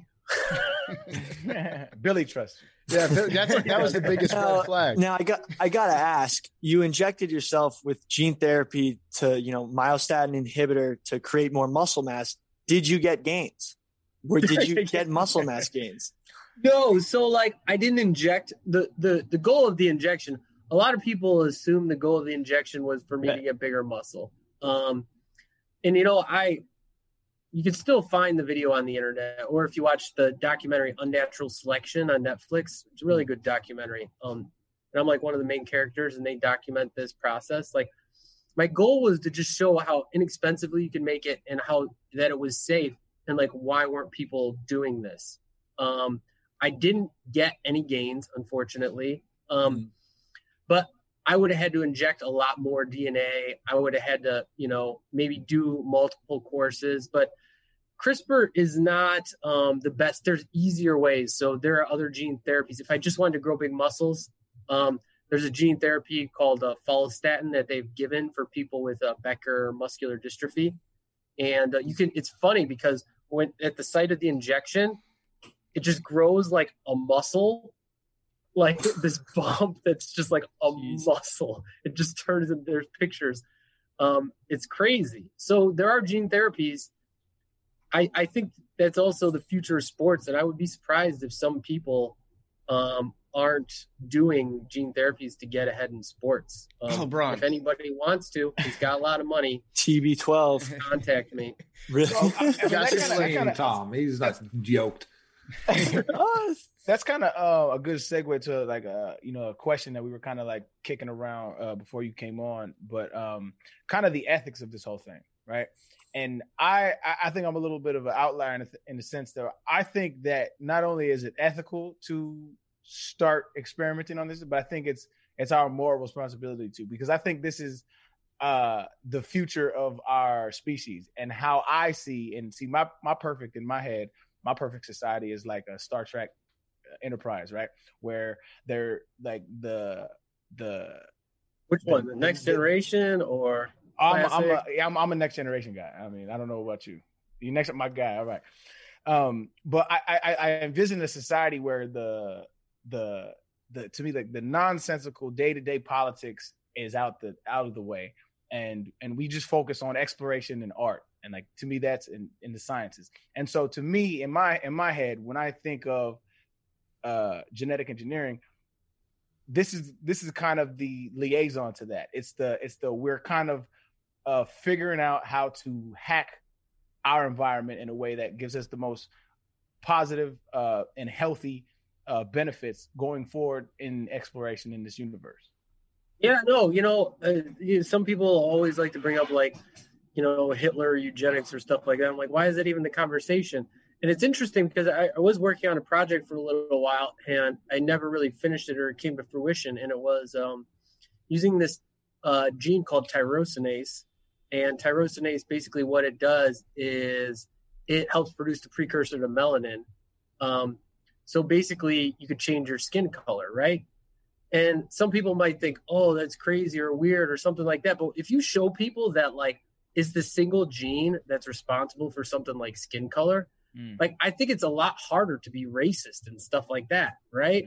Because people are just like, damn, what am I going to blame it on? You know, I can't blame it on anything else. I know it's this gene that causes the overproduction of melanin, and I've seen people do it to themselves or something like that, right? And I think that's this whole thing with genetic blackface. Yeah, I mean, a lot of this stuff is like you're figuring out medical ways to put Instagram filters on your body. But it's like, I think the diversity would increase so much that it would be crazy. We would see so many different things. People think that it would like narrow the gene pool down, but I don't think so. I think it would grow it, and it would be way more interesting, right? Here's the thing, is that like humans don't evolve that much anymore, right? Like we don't evolve, and we evolve in small ways, but not really. We're probably not going to get any more different. But now we have these tools like CRISPR, right? We can choose the genes. No human has ever been able to do that, right? Like literally choose genes that they want inside their body, their child's body, or something like that. You can choose that. And I think that's going to change a lot. I think it can make sports crazy. You know, I've thought a lot about it, and you think about like, you know, you could have sports teams where people have been modified all crazily, and maybe you could, you know, when they have like when they have, you know, like sports for like wheelchair basketball and stuff like that, they have like point systems, right? If you can use both hands, if you can use one hand, how many limbs and stuff like that you can use. There's point systems of how many points each team can have on the floor at one time. And you can do that with genetically modified sports, right? Like that guy he's got 6 arms, so he's like worth 5 points, you know, and this person has 2 arms, so they're worth 1. You know, I think we could make. Honestly, that's the thing I never understood about like performance enhancing drugs. I'm like, why would you not want the most enhanced athletes ever? Like when I watch sports, right? And I was an ex-professional athlete, right? Well, I am an ex-professional athlete. Like, but like now, I have no interest in doing any kind of sports. I'm done. I'm good with that. But like now, when I want to watch sports, like I want to see some shit that I can't do at all, and I'm not interested in doing, but I want to be entertained by it. Like I don't understand why people like the purity of there's no such thing. There's no such thing. And like I said, like, you know, and a lot of these athletes, I bet if they went and sequenced the genome of a lot of these people, I bet you they have genetic mutations that make them like extra specially good at something, right? Like, don't get me wrong, watching a wide receiver that has 6 arms sounds pretty cool. But if you're that wide receiver, like after you retire, then you just walk around with 6 arms all the time. Like you have to admit that when you're talking about that stuff and how it's going to affect sports, you do sound a little crazy. Was I the only one thinking that when you were talking about like the scoring system?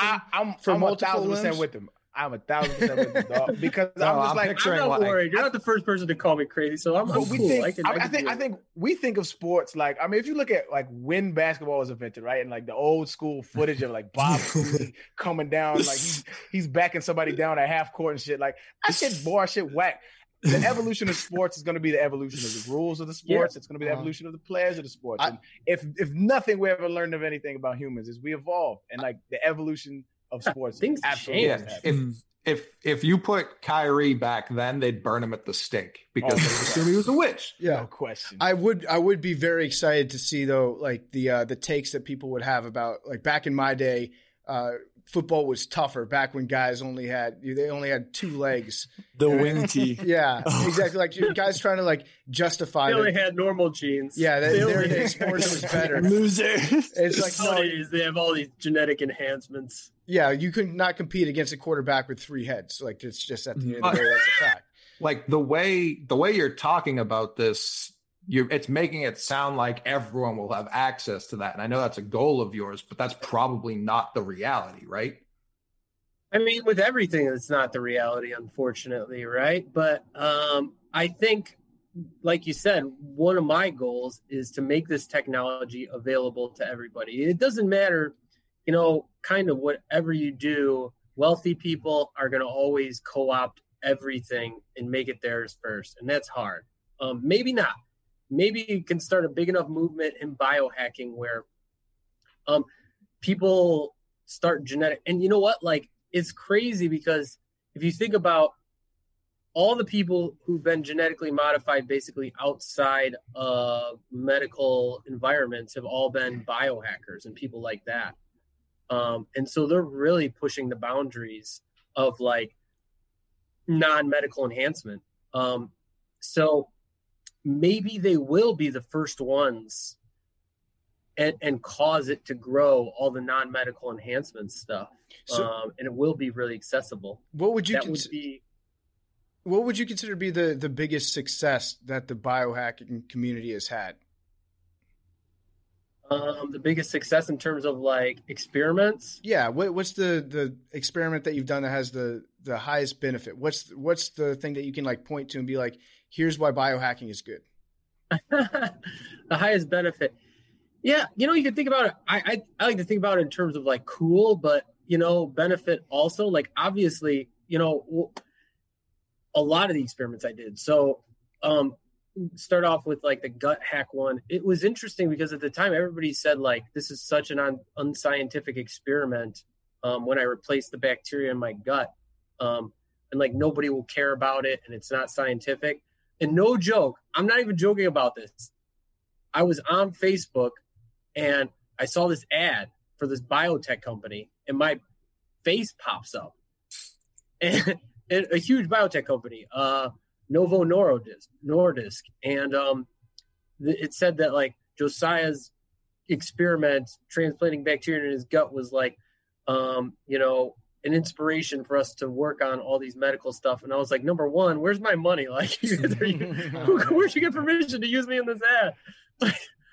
But number two, I was like, wow, you know, this is actually affecting a lot of stuff. I think a lot of times the repercussions are down the line with this, you know, coronavirus vaccine thing. You know, right now it's kind of being buried on the internet and stuff like that. Though it was extremely well documented.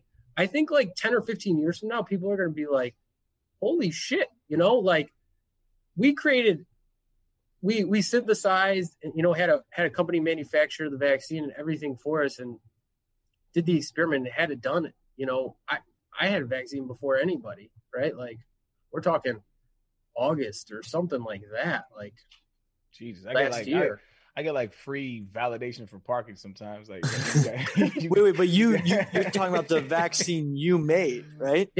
Yeah. So I don't. The problem is the reason nobody knows is because I didn't make one of those cards that I could take a picture of and hold on social media. Oh yeah, I got one of those. Like nobody knows about it. I got one of those. I haven't talked about it except like on every podcast I've been on, but I've only talked about how I won't talk about it to get the clout. But I love the vaccine clout chasing. It's one of my favorite things. And you know what? If it makes people get more vaccines, great, good. Yeah, you know, I'm not against vaccines at all. I had mine first though. just a couple questions. Hold on, bro. What a fucking flex! I had my vaccine first because I made it. That's fire, dog. All right, go ahead, man. That's what I'm saying, though, right? Like, you know, there's so many cool things that we're doing and working on here. The people behind me that you see working, you know, part of the Odin, my company. You know, there's so many cool things that we're working on all the time and making and doing. Like, the impact is huge, and it's just either people don't see it or don't recognize it or don't understand it yet. But like, we are literally training a generation of science. People are doing science in their homes. And we also sell to schools and universities and stuff like that. We are trying to train the next generation of genetic engineers. So it is a thing that we can engineer ourselves. Wow. Well, just a quick question. How is your health? Like you've done all these things yourself. Do you feel like you've improved your body for the better? Yeah, I think so. But like my health, oh gosh, you know, that's something that I always fight against. And it's also hard, like experimenting on yourself because, you know, like taking even just taking the vaccine that you didn't make yourself is hard on the body. And then you imagine like the one you did make and you're drawing your blood like all the time and stabbing yourself with needles and all this stuff. And it's just like each experiment takes a bit out of you, you know. It's hard on the body. So usually now it's it's got to be something that I'm really inspired by. But my health is good. But yeah, self-experimenting is a bitch, and I don't like to do it. I do like the concept of a farm to table, like a bespoke vaccine for everybody. Tell me about your personal preferences when it comes to vaccines. Yeah, Bill, you had another question? Just wondering, what experiment do you feel was, your favorite, or you got the most utility and benefit out of doing, like hacking yourself? Well, my favorite experiment actually was one of the first experiments I did. And I actually built a musical instrument that used like genetically engineered protein nanotechnology to play music. And it was crazy because I don't play music. I never built a musical instrument or knew how to, or even really knew what, like, notes and all this other stuff were. But I had this idea in my head. I was working with this technology in graduate school, and I was like, I get to experience this myself using this big fancy pieces of equipment, but like, I want other people to experience it because I think it's really cool and beautiful and unique. But like, how can I get other people to experience it when they can't see it? It's so small. And I thought, well, what if I build a little device that can measure certain properties of it and turn that into music? So this protein, it's actually a protein that when you shine light on it, it vibrates kind of like a string, except quantum mechanically. And the vibration is just like a string. It'll go big and then it'll slowly die down and it'll return to a resting state. So what I figured out was that if I shine light on it and measure it, I could turn that vibration into a musical note and everything like that and have a musical instrument. And it blew my mind that I could take an idea in my head that didn't exist in the world, was impossible, I thought, and make it reality. And to this day, it's, one of my favorite things that I've ever done. Yeah. I got a question about that. What was it about the light that made it react to it? Like, was there? So it actually, it has this molecule in it that was able to absorb the photon, right, and convert that into like electronic energy. This specific molecule is called a flavin molecule. Sometimes it's in like some vitamins and stuff, flavin mononucleotide or something like that. FMN, you might see it as. I think some people say they're like oxygen radical scavengers or some other stuff.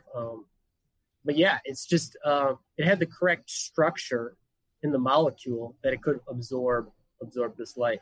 So so listening to you, like a lot of what you say goes over everybody's head, right? And we just kind of nod along, like, yeah, that makes sense. But so you have a certain depth of knowledge that a lot of us will never have.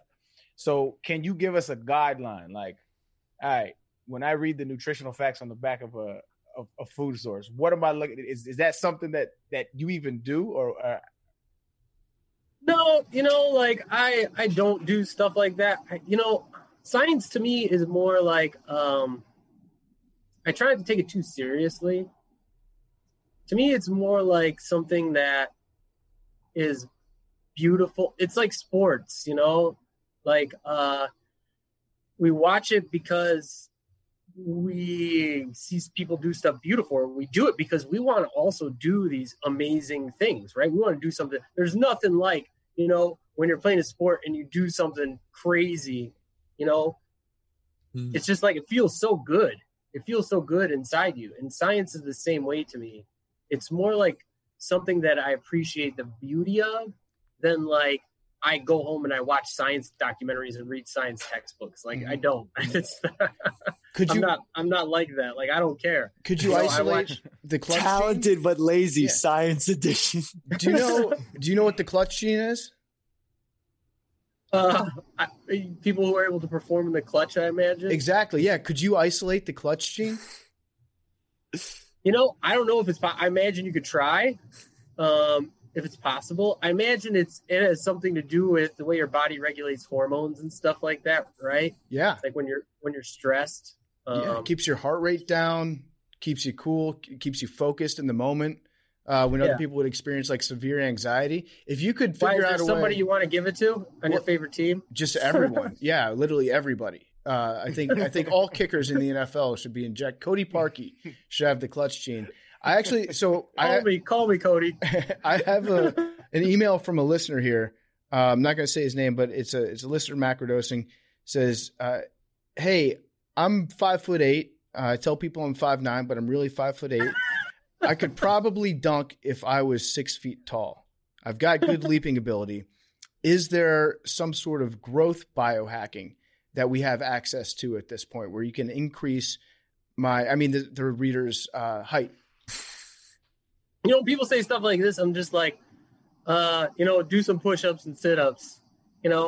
Remember those shoes that they used to sell a lot of in the 90s where they were just like in the front of, they had like a pad in the front of your feet. I have those, and they said they would make you. We had so many jokes about people who wore them shits, man. The jump soles. Yeah, I've got those. They're supposed to make your calves stronger. That's biohacking. That's OG biohacking before OG biohacking. Yeah. No, here's the crazy thing is that there are, certain things, I was telling you about this follistatin thing that you might be able to inject in your calf muscles. There are a bunch of gene therapies that they've tried for medical reasons that have direct application. Like EPO is a gene, right? Like you can literally inject people with a gene therapy for EPO and make them perform better. Or even crazier, there's this gene that they've studied for diabetes to increase the blood flow to legs. It's called VEGF. And like you could increase the vascularization of tissue so that like their muscles don't get tired as fast. So there are a lot of things that people could actually try. The thing is that like, it's not allowed. And it's not available. It's hard, right? Because there are very few people who have the knowledge and skills to actually produce these things. And then there are very few people who are willing to pay the money to actually have it done on themselves. So right now there's like extremely limited market.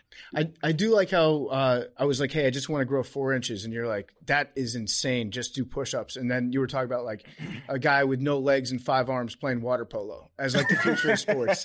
And that's normal. That's something that we can do. Let's stay on earth here. So when it comes to like the future of athletes maybe injecting themselves with things like this, what's the danger? Like let's say somebody is a shitty scientist, I don't even know how to explain it. They make a bad batch of DNA. Yeah, for sure. And they inject it into themselves. What happens if you inject yourself with the wrong thing? I mean, people have died from contaminated gene therapies, like even in clinical trials. That's the big thing is that, it's sterile, it's not contaminated and all this stuff. So people need to know how to handle it properly.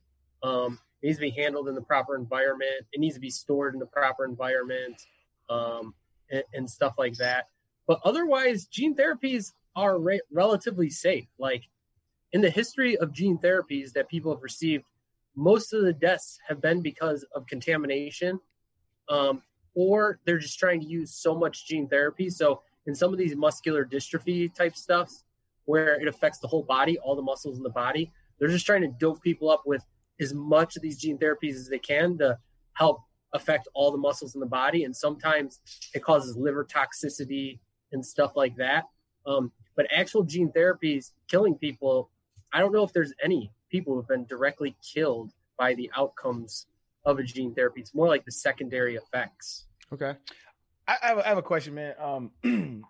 Earlier in the pod, PFT alluded to something like this, and I'm interested to get your take on it. So like, malaria, right? Human beings' reaction to malaria was sickle cell, right? It protected people from getting it.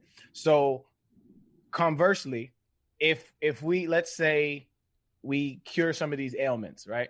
Do you foresee any issues with something gone haywire because we cured it? Like, the ecosystem, like an example of like, if you take a certain species out, like there's too many predators or whatever the case may be. Do you see any kind of that? That's a really interesting thought. And I think those things are just super hard to predict is the problem, right? You don't know what the outcomes of some of this stuff is. But I think like eradicating disease, right?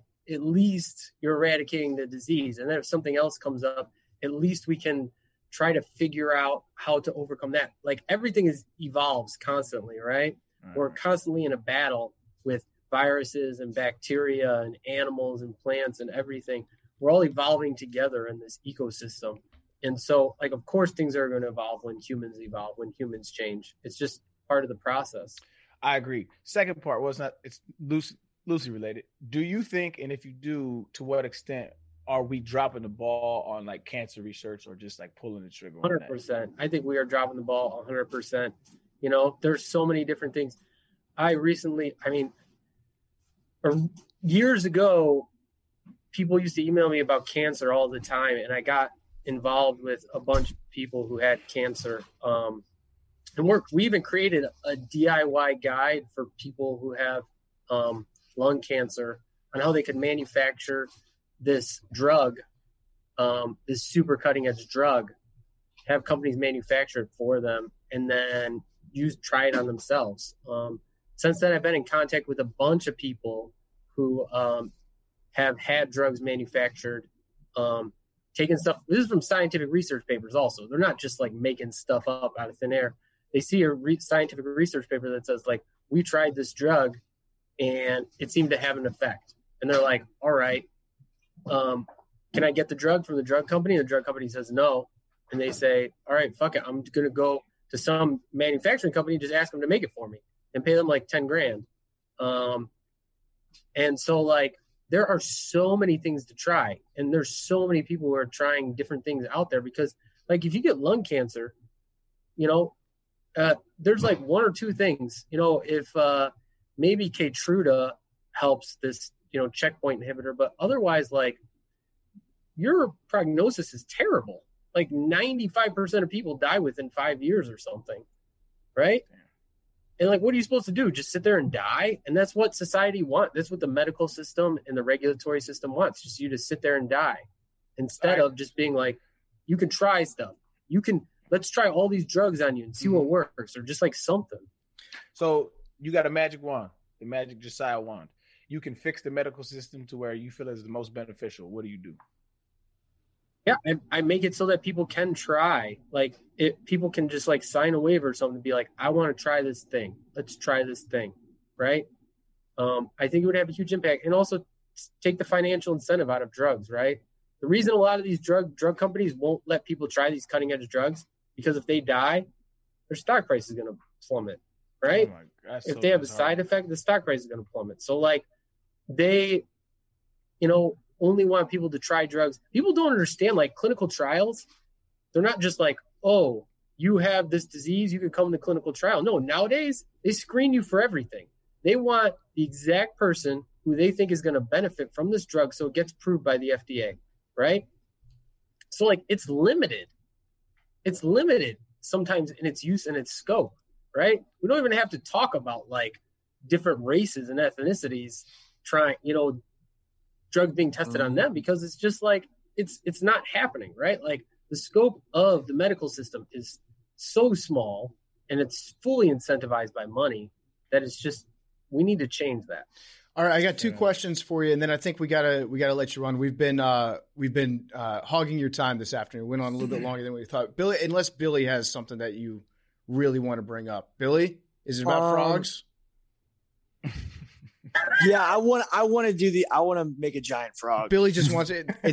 What's on your the plan? record. I have a question for Billy. What's your plan with the giant frog? Yeah. I agree. Look, no, seriously, this is what I would do. I would get an African bullfrog, which is totally legal in the pet trade, and I'd get them huge regularly because they look like Jabba the Hutt, and then I would use the gene therapy that Josiah has used on other species of frogs, and he would literally probably be like, like as big as like a small dog. Yeah. Billy likes frogs. He just what would doesn't you do with it, think though? that Just they're keep it as big a enough. pet? I would have him as a pet. It would be sick. My gosh, it'd be interesting to see how that thing jumps. Like, yeah. oh so my god, can we make it happen? This is how you get to Jurassic Park. I know, but the that's thing is, possible. I'll tell you what. You set up the GoFundMe to raise the money for the gene therapy, and I'll help you make it. How much do we need? How much do we need? How much for the gene therapy? For enough? Well, So you probably want to inject a couple frogs to try out different stuff and see what would happen. I would say you could probably do a pretty decent size experiment for like 10K. For the pod, we're going to get this done. Yeah. Can we expense this? Well, Billy, you just won $50,000 for knocking out Jose Canseco. And I know that money's burning a hole in your pocket. Yeah, how bad do you want big frogs? I will set up this GoFundMe. If we get to 9,000, I'll put a K in there, bro. I promise y'all want to see this. I promise y'all want to see this. They said, don't spend your money on anything stupid, but I think this would actually be great for the world. I think this is well worth it. The thing is, it's a dumber thing than anyone would have ever thought to warn you about not blowing your money on it. This is literally so smart. Like this is the smartest thing I could do with the money. PFT, think about here's the thing: is you'd probably take another, 10K to invent like frog leashes and stuff like that, so you can take it on a walk. Yep. How much food would this thing eat? Dude, I'd feed it rabbits, bro. They already eat mice. They're so big. Oh, really? Yeah. Have you ever seen African bullfrog? I'm sure I've seen pictures. Pixphilius adpersus is a Latin name. They're insane. Anyway. All right, no more frog talk, man. Yeah. Okay. I got two more questions and we'll let you go. Do you want the hard one or do you want the fun one first? Let's end with the fun one. Okay, we'll end with the fun one. So the hard one is, I don't really see that much of a problem with people doing these experiments on themselves with an understanding of what they're getting into. Like you mentioned, terminal patients.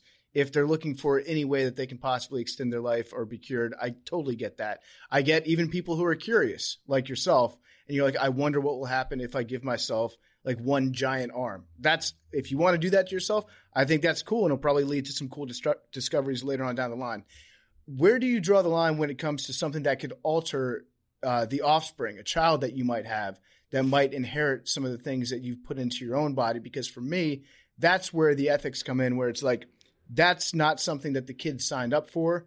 And this doesn't even have anything to do with kind of the course of humans evolving their DNA like we talked about earlier with sickle cell. This is just like that particular child did not have a say in what you were doing to your system because you were curious or bored one day, So like where do you draw the line when it comes to something that might be inherited?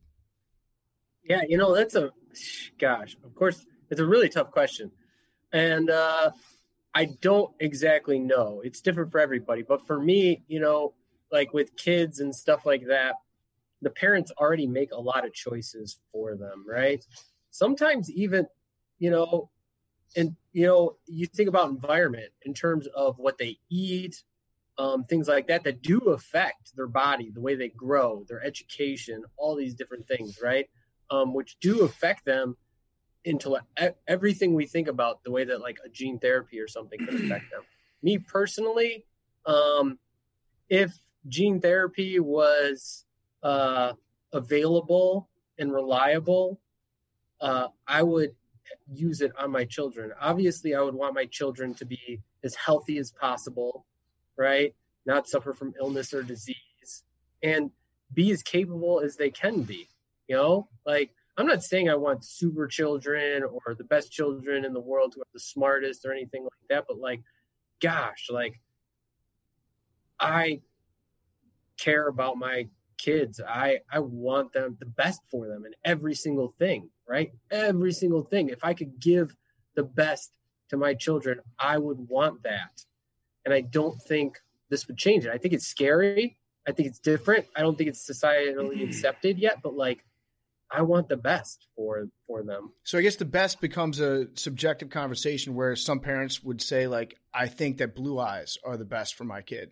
And then every parent that's able to afford blue eyes for their children. Here's the thing, you can already select eye color, right? You can select sex. If you have IVF done, you can already select things like sex and eye color and things like that, right? Seriously? Yeah. He doesn't lie, Billy. He doesn't lie to you, Billy. I didn't know that. That's crazy. So this is a subset of that. And I know we said it was the last question, but I just have to interview because it's just you can answer with a simple yes or no if you want to, but I'm just fucking fascinated with what you think about this. Because when I think about free will, I'm not a proponent. I don't really think we have free will because with what our genes are and how we have no control over the environment that we grow up in, exactly the thing that you said.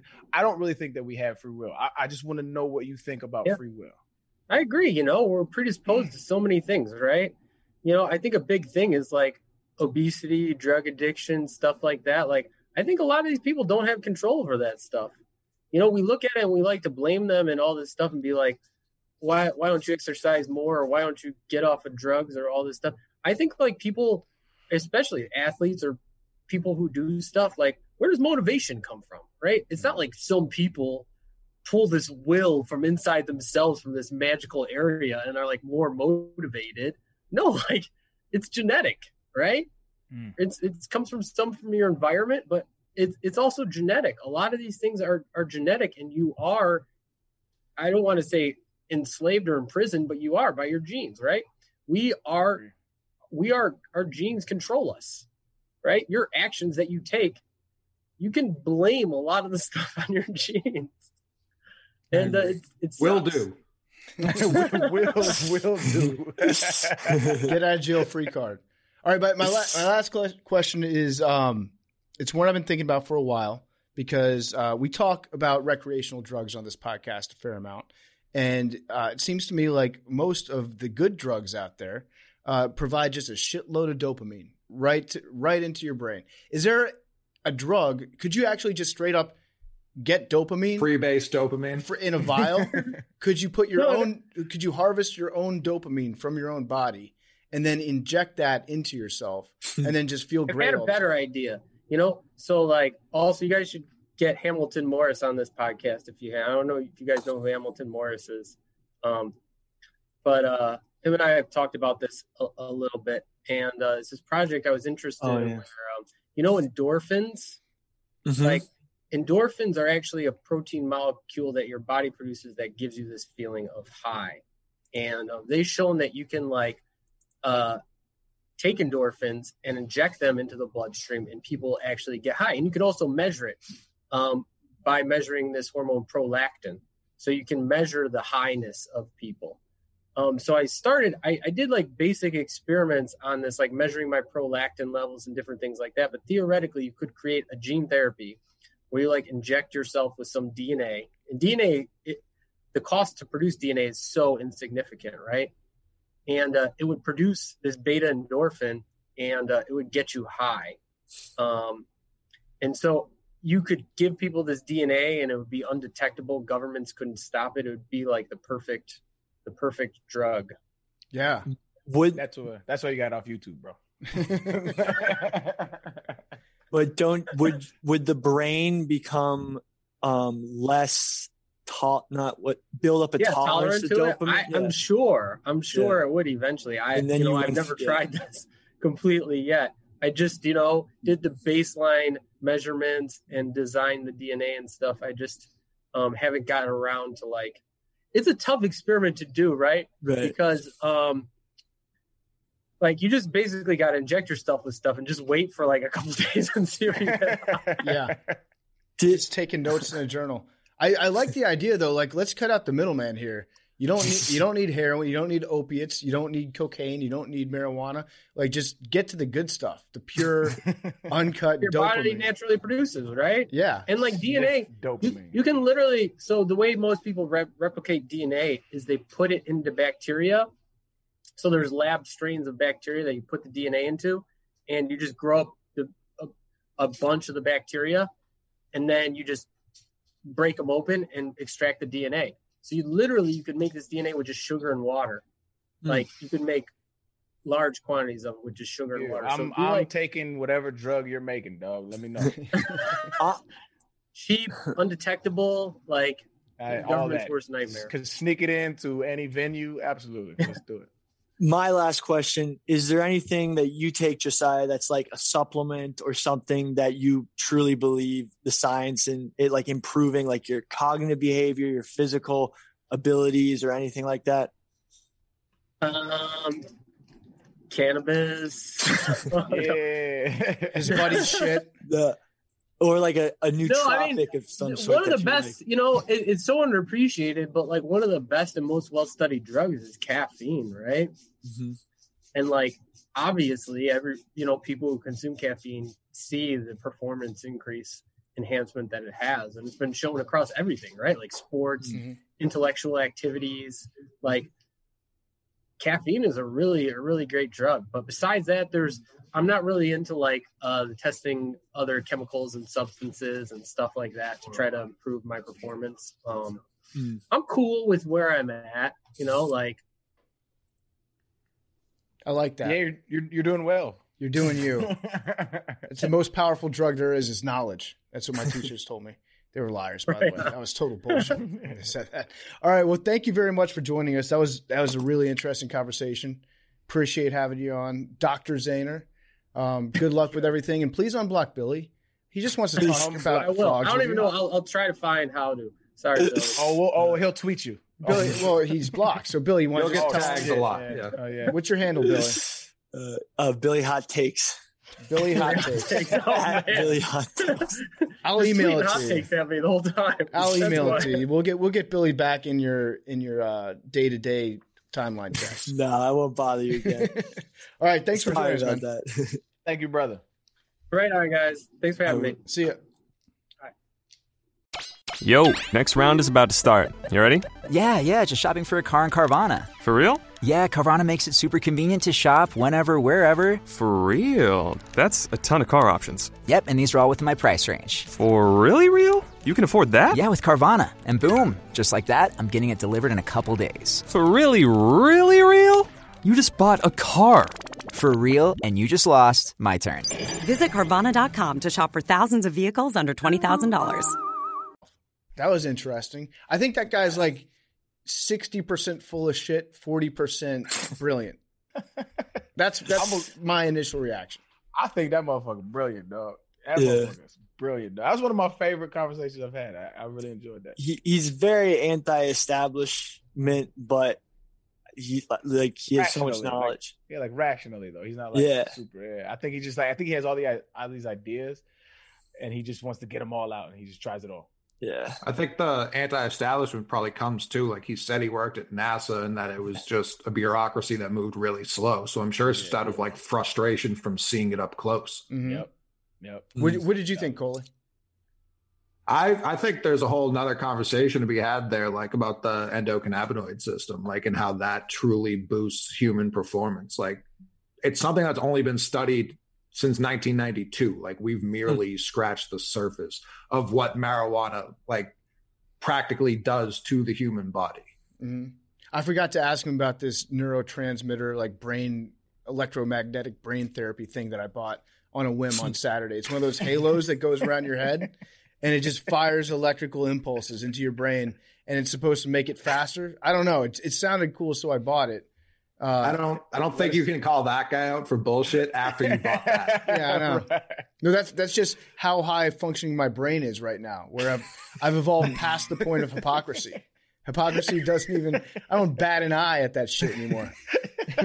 I would like to live in a world though where like you can trace like MVP baseball player Jose Canseco being the reason giant frogs took over the world. Wow. Like that, we're not real far away from that being reality. It's a fact. It's closer than we should be. He has the tech. He can do that because he's done it with smaller frogs. I'm just bringing him like a naturally large frog. I'm so down to start this GoFundMe. I don't know the ethics behind the GoFundMe. It wouldn't even be like that hard. But I think we should get it done, dog. Billy has the 10 grand. Yeah, like, we don't need to be funding this. Aaron, you keep asking our listeners to fund Billy's frog experiments. This is on Billy's shoulders. Billy will find a way to make it happen. Guys, I kind of put the money in a Roth IRA. I can't touch it. You're a liar. It went straight to Dogecoin. No, it did. I can't touch it. You can. Just a little. But then I get How bad do you want these frogs? I literally threw it in like right after because I didn't even want to touch the money. You don't want the frogs, bro. We should have asked him a question from Big T. What question do you think Big T would have asked that guy? Have you found Jesus' DNA? Oh that would actually be an interesting question. His his thoughts on like, because he's like when you know like that, like when you know the human body and the makeup to that extent, but then you hear folklore of so much folklore of like what a soul is. Like I would want to know his thoughts on like, what do you think about when you hear a soul? Like, what does that mean to you? Oh, guys, the God particle. I forgot to bring that up at the beginning of the show. They discovered that particle. Yeah. So every time they have a new particle, they call it the God particle. Yeah, because like they can't explain it. Yeah. Well, they're probably just making shit up so that they continue to get funding. That's exactly. I think we talked about this last time. That's exactly what I would do. Just be like, every 6 months, guess what? We found God again.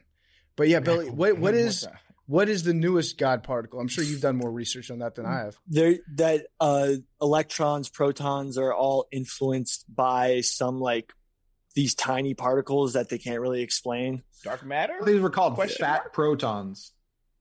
Let me Yeah, I still got the article pulled up because I was reading it the other day, and it just did not click with my brain at That's all. a tab that will live on your computer for months at a time. Like you'll get around to it eventually. Oh, we should have a tiny like that, particles. Random tab you still have pulled up. That should be funny. Tiny particles wobble could upend the known laws of physics. Is this what you were talking about, Billy? Yeah.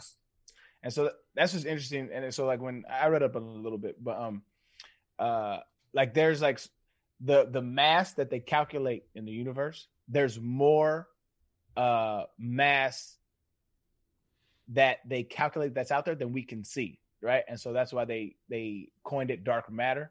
And so they theorize that there is particles that don't interact with what we know, like light, gravity, stuff like that. There's particles that don't interact, but has an effect on gravity. Like it's interesting shit. I don't know if that has anything to do with it, but yeah, these are called muons. I'm probably pronouncing that wrong. MUONS. It says they are an unlikely particle to hold center stage in physics, sometimes called fat electrons. So I was wrong about that. Fat electrons, they resemble the familiar elementary particles that power our batteries, lights, and computers and whiz around the nuclei of atoms.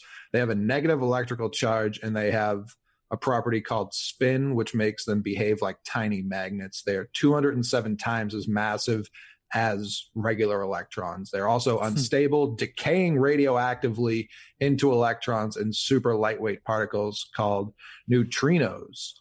In 2.2 millionths of a second. That's wow. It's quick. Little lightning bugs. I'm looking through Billy's notes one last time here for the episode. He sent us 7 pages of notes. Great job as always, Billy. Now, 6 of those 7 pages are literally just pictures of strong things. No joke. There's one page is just a strong cow with Belgian blue. Another page is just a strong young child, just jacked up, lifting weights. Then there's strong mice and strong dogs. Again, another strong child born with extreme muscle growth. And then at the end, it's talking about the Chinese scientist that performed the experiment on the twins. So I think we covered all those bases, just girthy animals and then preventing HIV transmission.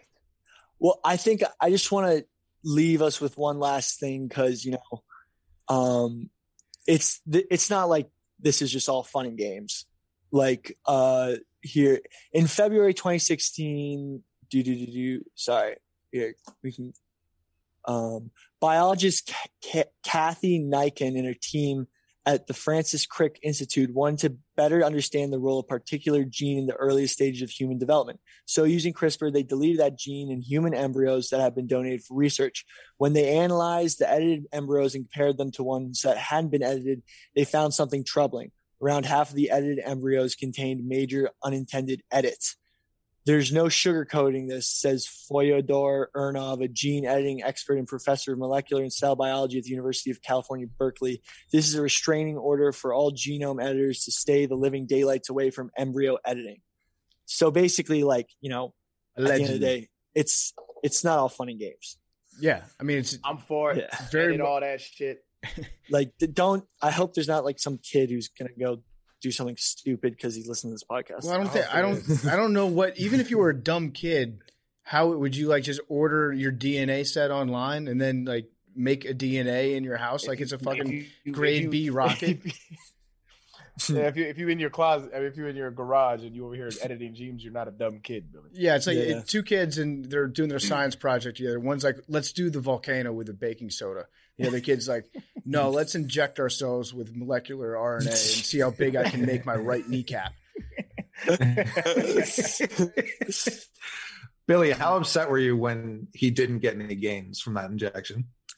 Well, that's where it's kind of like, because basically the whole point, I think, was that he wanted to inject himself with CRISPR, but something that couldn't really fuck with anything too heavy, but just to show. It was kind of, there's an article saying he regrets doing it because it made people think he was like like a attention seeker and like looking for clout, basically. But I think he does have his heart in the right place. But, I think, he said that in an article that was being written about his experiments. He's like, I don't want to seem like I'm out here trying to get publicity. No, but he said he regretted doing it on a live stream. Okay. Like people, Yeah, again, I think that he's a brilliant dude. I think obviously like with his background in education and he's, performing some stuff on himself that I think some people are not crazy enough to do. But I also think that he's like, he hasn't really given a lot of thought, or maybe he has and he just doesn't have a good answer for it about like the implications of what he does. So he's so fascinated in his own work that he's living kind of like day to day on it, trying to just do cool stuff. And he hasn't really thought that hard about like the ethical long-term things that are going to happen. But again, like I think he's a fascinating person to talk to. Like, I feel like, we're going to see in probably the next 20 years if like he's going to have serious impacts from his time. And hopefully he leaves the legacy, that maybe of huge frogs does improve the world how he wanted to. The biggest frogs of all. Big ass frogs. And I will say, if I get diagnosed with terminal cancer, he's going to be like the first person I call. Just be like, give me the stuff that I can't get so yet. fast. Yeah, that stuff. In my opinion, if you have some sort of terminal disease like that, like whatever you can get that you want to try, go for it. Yeah. I don't think that. Yeah, it's your life, and as long as it doesn't affect, that's the one thing when we're talking about like your kids' lives and things like that. He kind of brushed that off. I was talking about like injecting yourself with something that's going to be passed along to your children. He's like, well, you pick what your kids eat anyways. I felt like that was kind of like a bullshit answer. If like I haven't really considered the implications of that too much. But well, I mean, I'm gonna go to bat for him right quick because a lot of the times I see like if you see like a couple who has a weight problem, right? You'll see their kids are a little bit chunky as well, and so I think that's what he was alluding to, was that a lot of the things that we don't deem or we kind of deem benign, it's just not important. Like, we eat McDonald's is what it is. Those have extremely dangerous effects on your kids, the environment that you place them around, the normalization of diet, things like that. And so I think he was just saying like, we already do that on a different scale.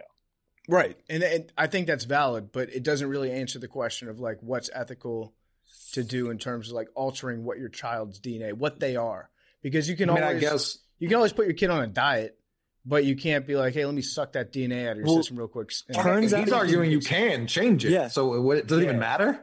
And so let's say you're a Scientologist and you put your child and you say this is the way, and they grow up as a Scientologist and they over here stalking people all day. That's a form of what he's talking about. So I think there's degrees, and what's your point? You're not wrong, but I am an advocate of let's chop these genes up and get these super kids popping we can go to the stars. Yeah. And honestly, like, I think that's in that same vein, like passing something on to your kids that is it ethical? Like, let's say you have a genetic disorder, and if you have children, that child will also have the genetic disorder. Like, this is where CRISPR is like a huge, benefit, because it could get rid of that gene from getting passed on and like improve the child's life. All I know is that there's some serious questions that people are going to have to answer, and no one's going to agree on anything. Yeah. So by the way, that's where he might be like secretly the smartest person ever, is just saying like, fuck it, let's do all of it anyways and go pedal to the metal, because we're never going to agree on how to handle this. Humans, we're never going to agree. There are too many strong opinions about how these steps should be taken. where we're just someone's going to hit the brakes on it pretty soon because we won't be able to figure out a way forward. And guys, think about this. You know who's probably doing the most of this testing? The Russians are probably definitely gene edited their athletes. Yeah, and they've because you can't test for it. The Chinese, the Chinese, they're only making hockey players though. Like what a waste! Yeah, nobody cares. Chinese, well, the gymnasts and Chinese like, are crushing at diving. Their dive team has probably been genetically edited for years and years. That's probably why they imprisoned that scientist that did the twins testing, because they're like, that guy. We want that guy just sitting in a state-run lab cranking out balance beam performers. Dude, they even put a curler on PEDs on the Russian team. Love it. Curler.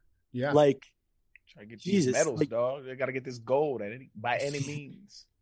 What it comes down to is, I think he wants to have the world be like as close to a video game as possible. You know, and like to a certain extent, I respect it. I think I'm just over this reality in general. Like this shit's whack. Bro. We talked about this. You're still stuck in Avatar mode where you got done watching Avatar and you're like, fuck, why isn't the world like this? I need my dreadlock to have tentacles and I want to lock it with some shit, bro. I want to fuck the forest. No question. All right. Well, I think that probably covers most bases. I don't know. I didn't really have bases to cover today because it's just such a wild conversation to be having. But I like the direction where it went. Billy, anything else, Billy? It's my big dog. All right, so that'll be it for us today. We love you guys. As always, constructive criticism is welcome, as long as you tell us that we're handsome while you're doing it. Next week, we were thinking about maybe doing data harvesting, data mining, online privacy, that sort of thing. Arian said the word Scientologist earlier.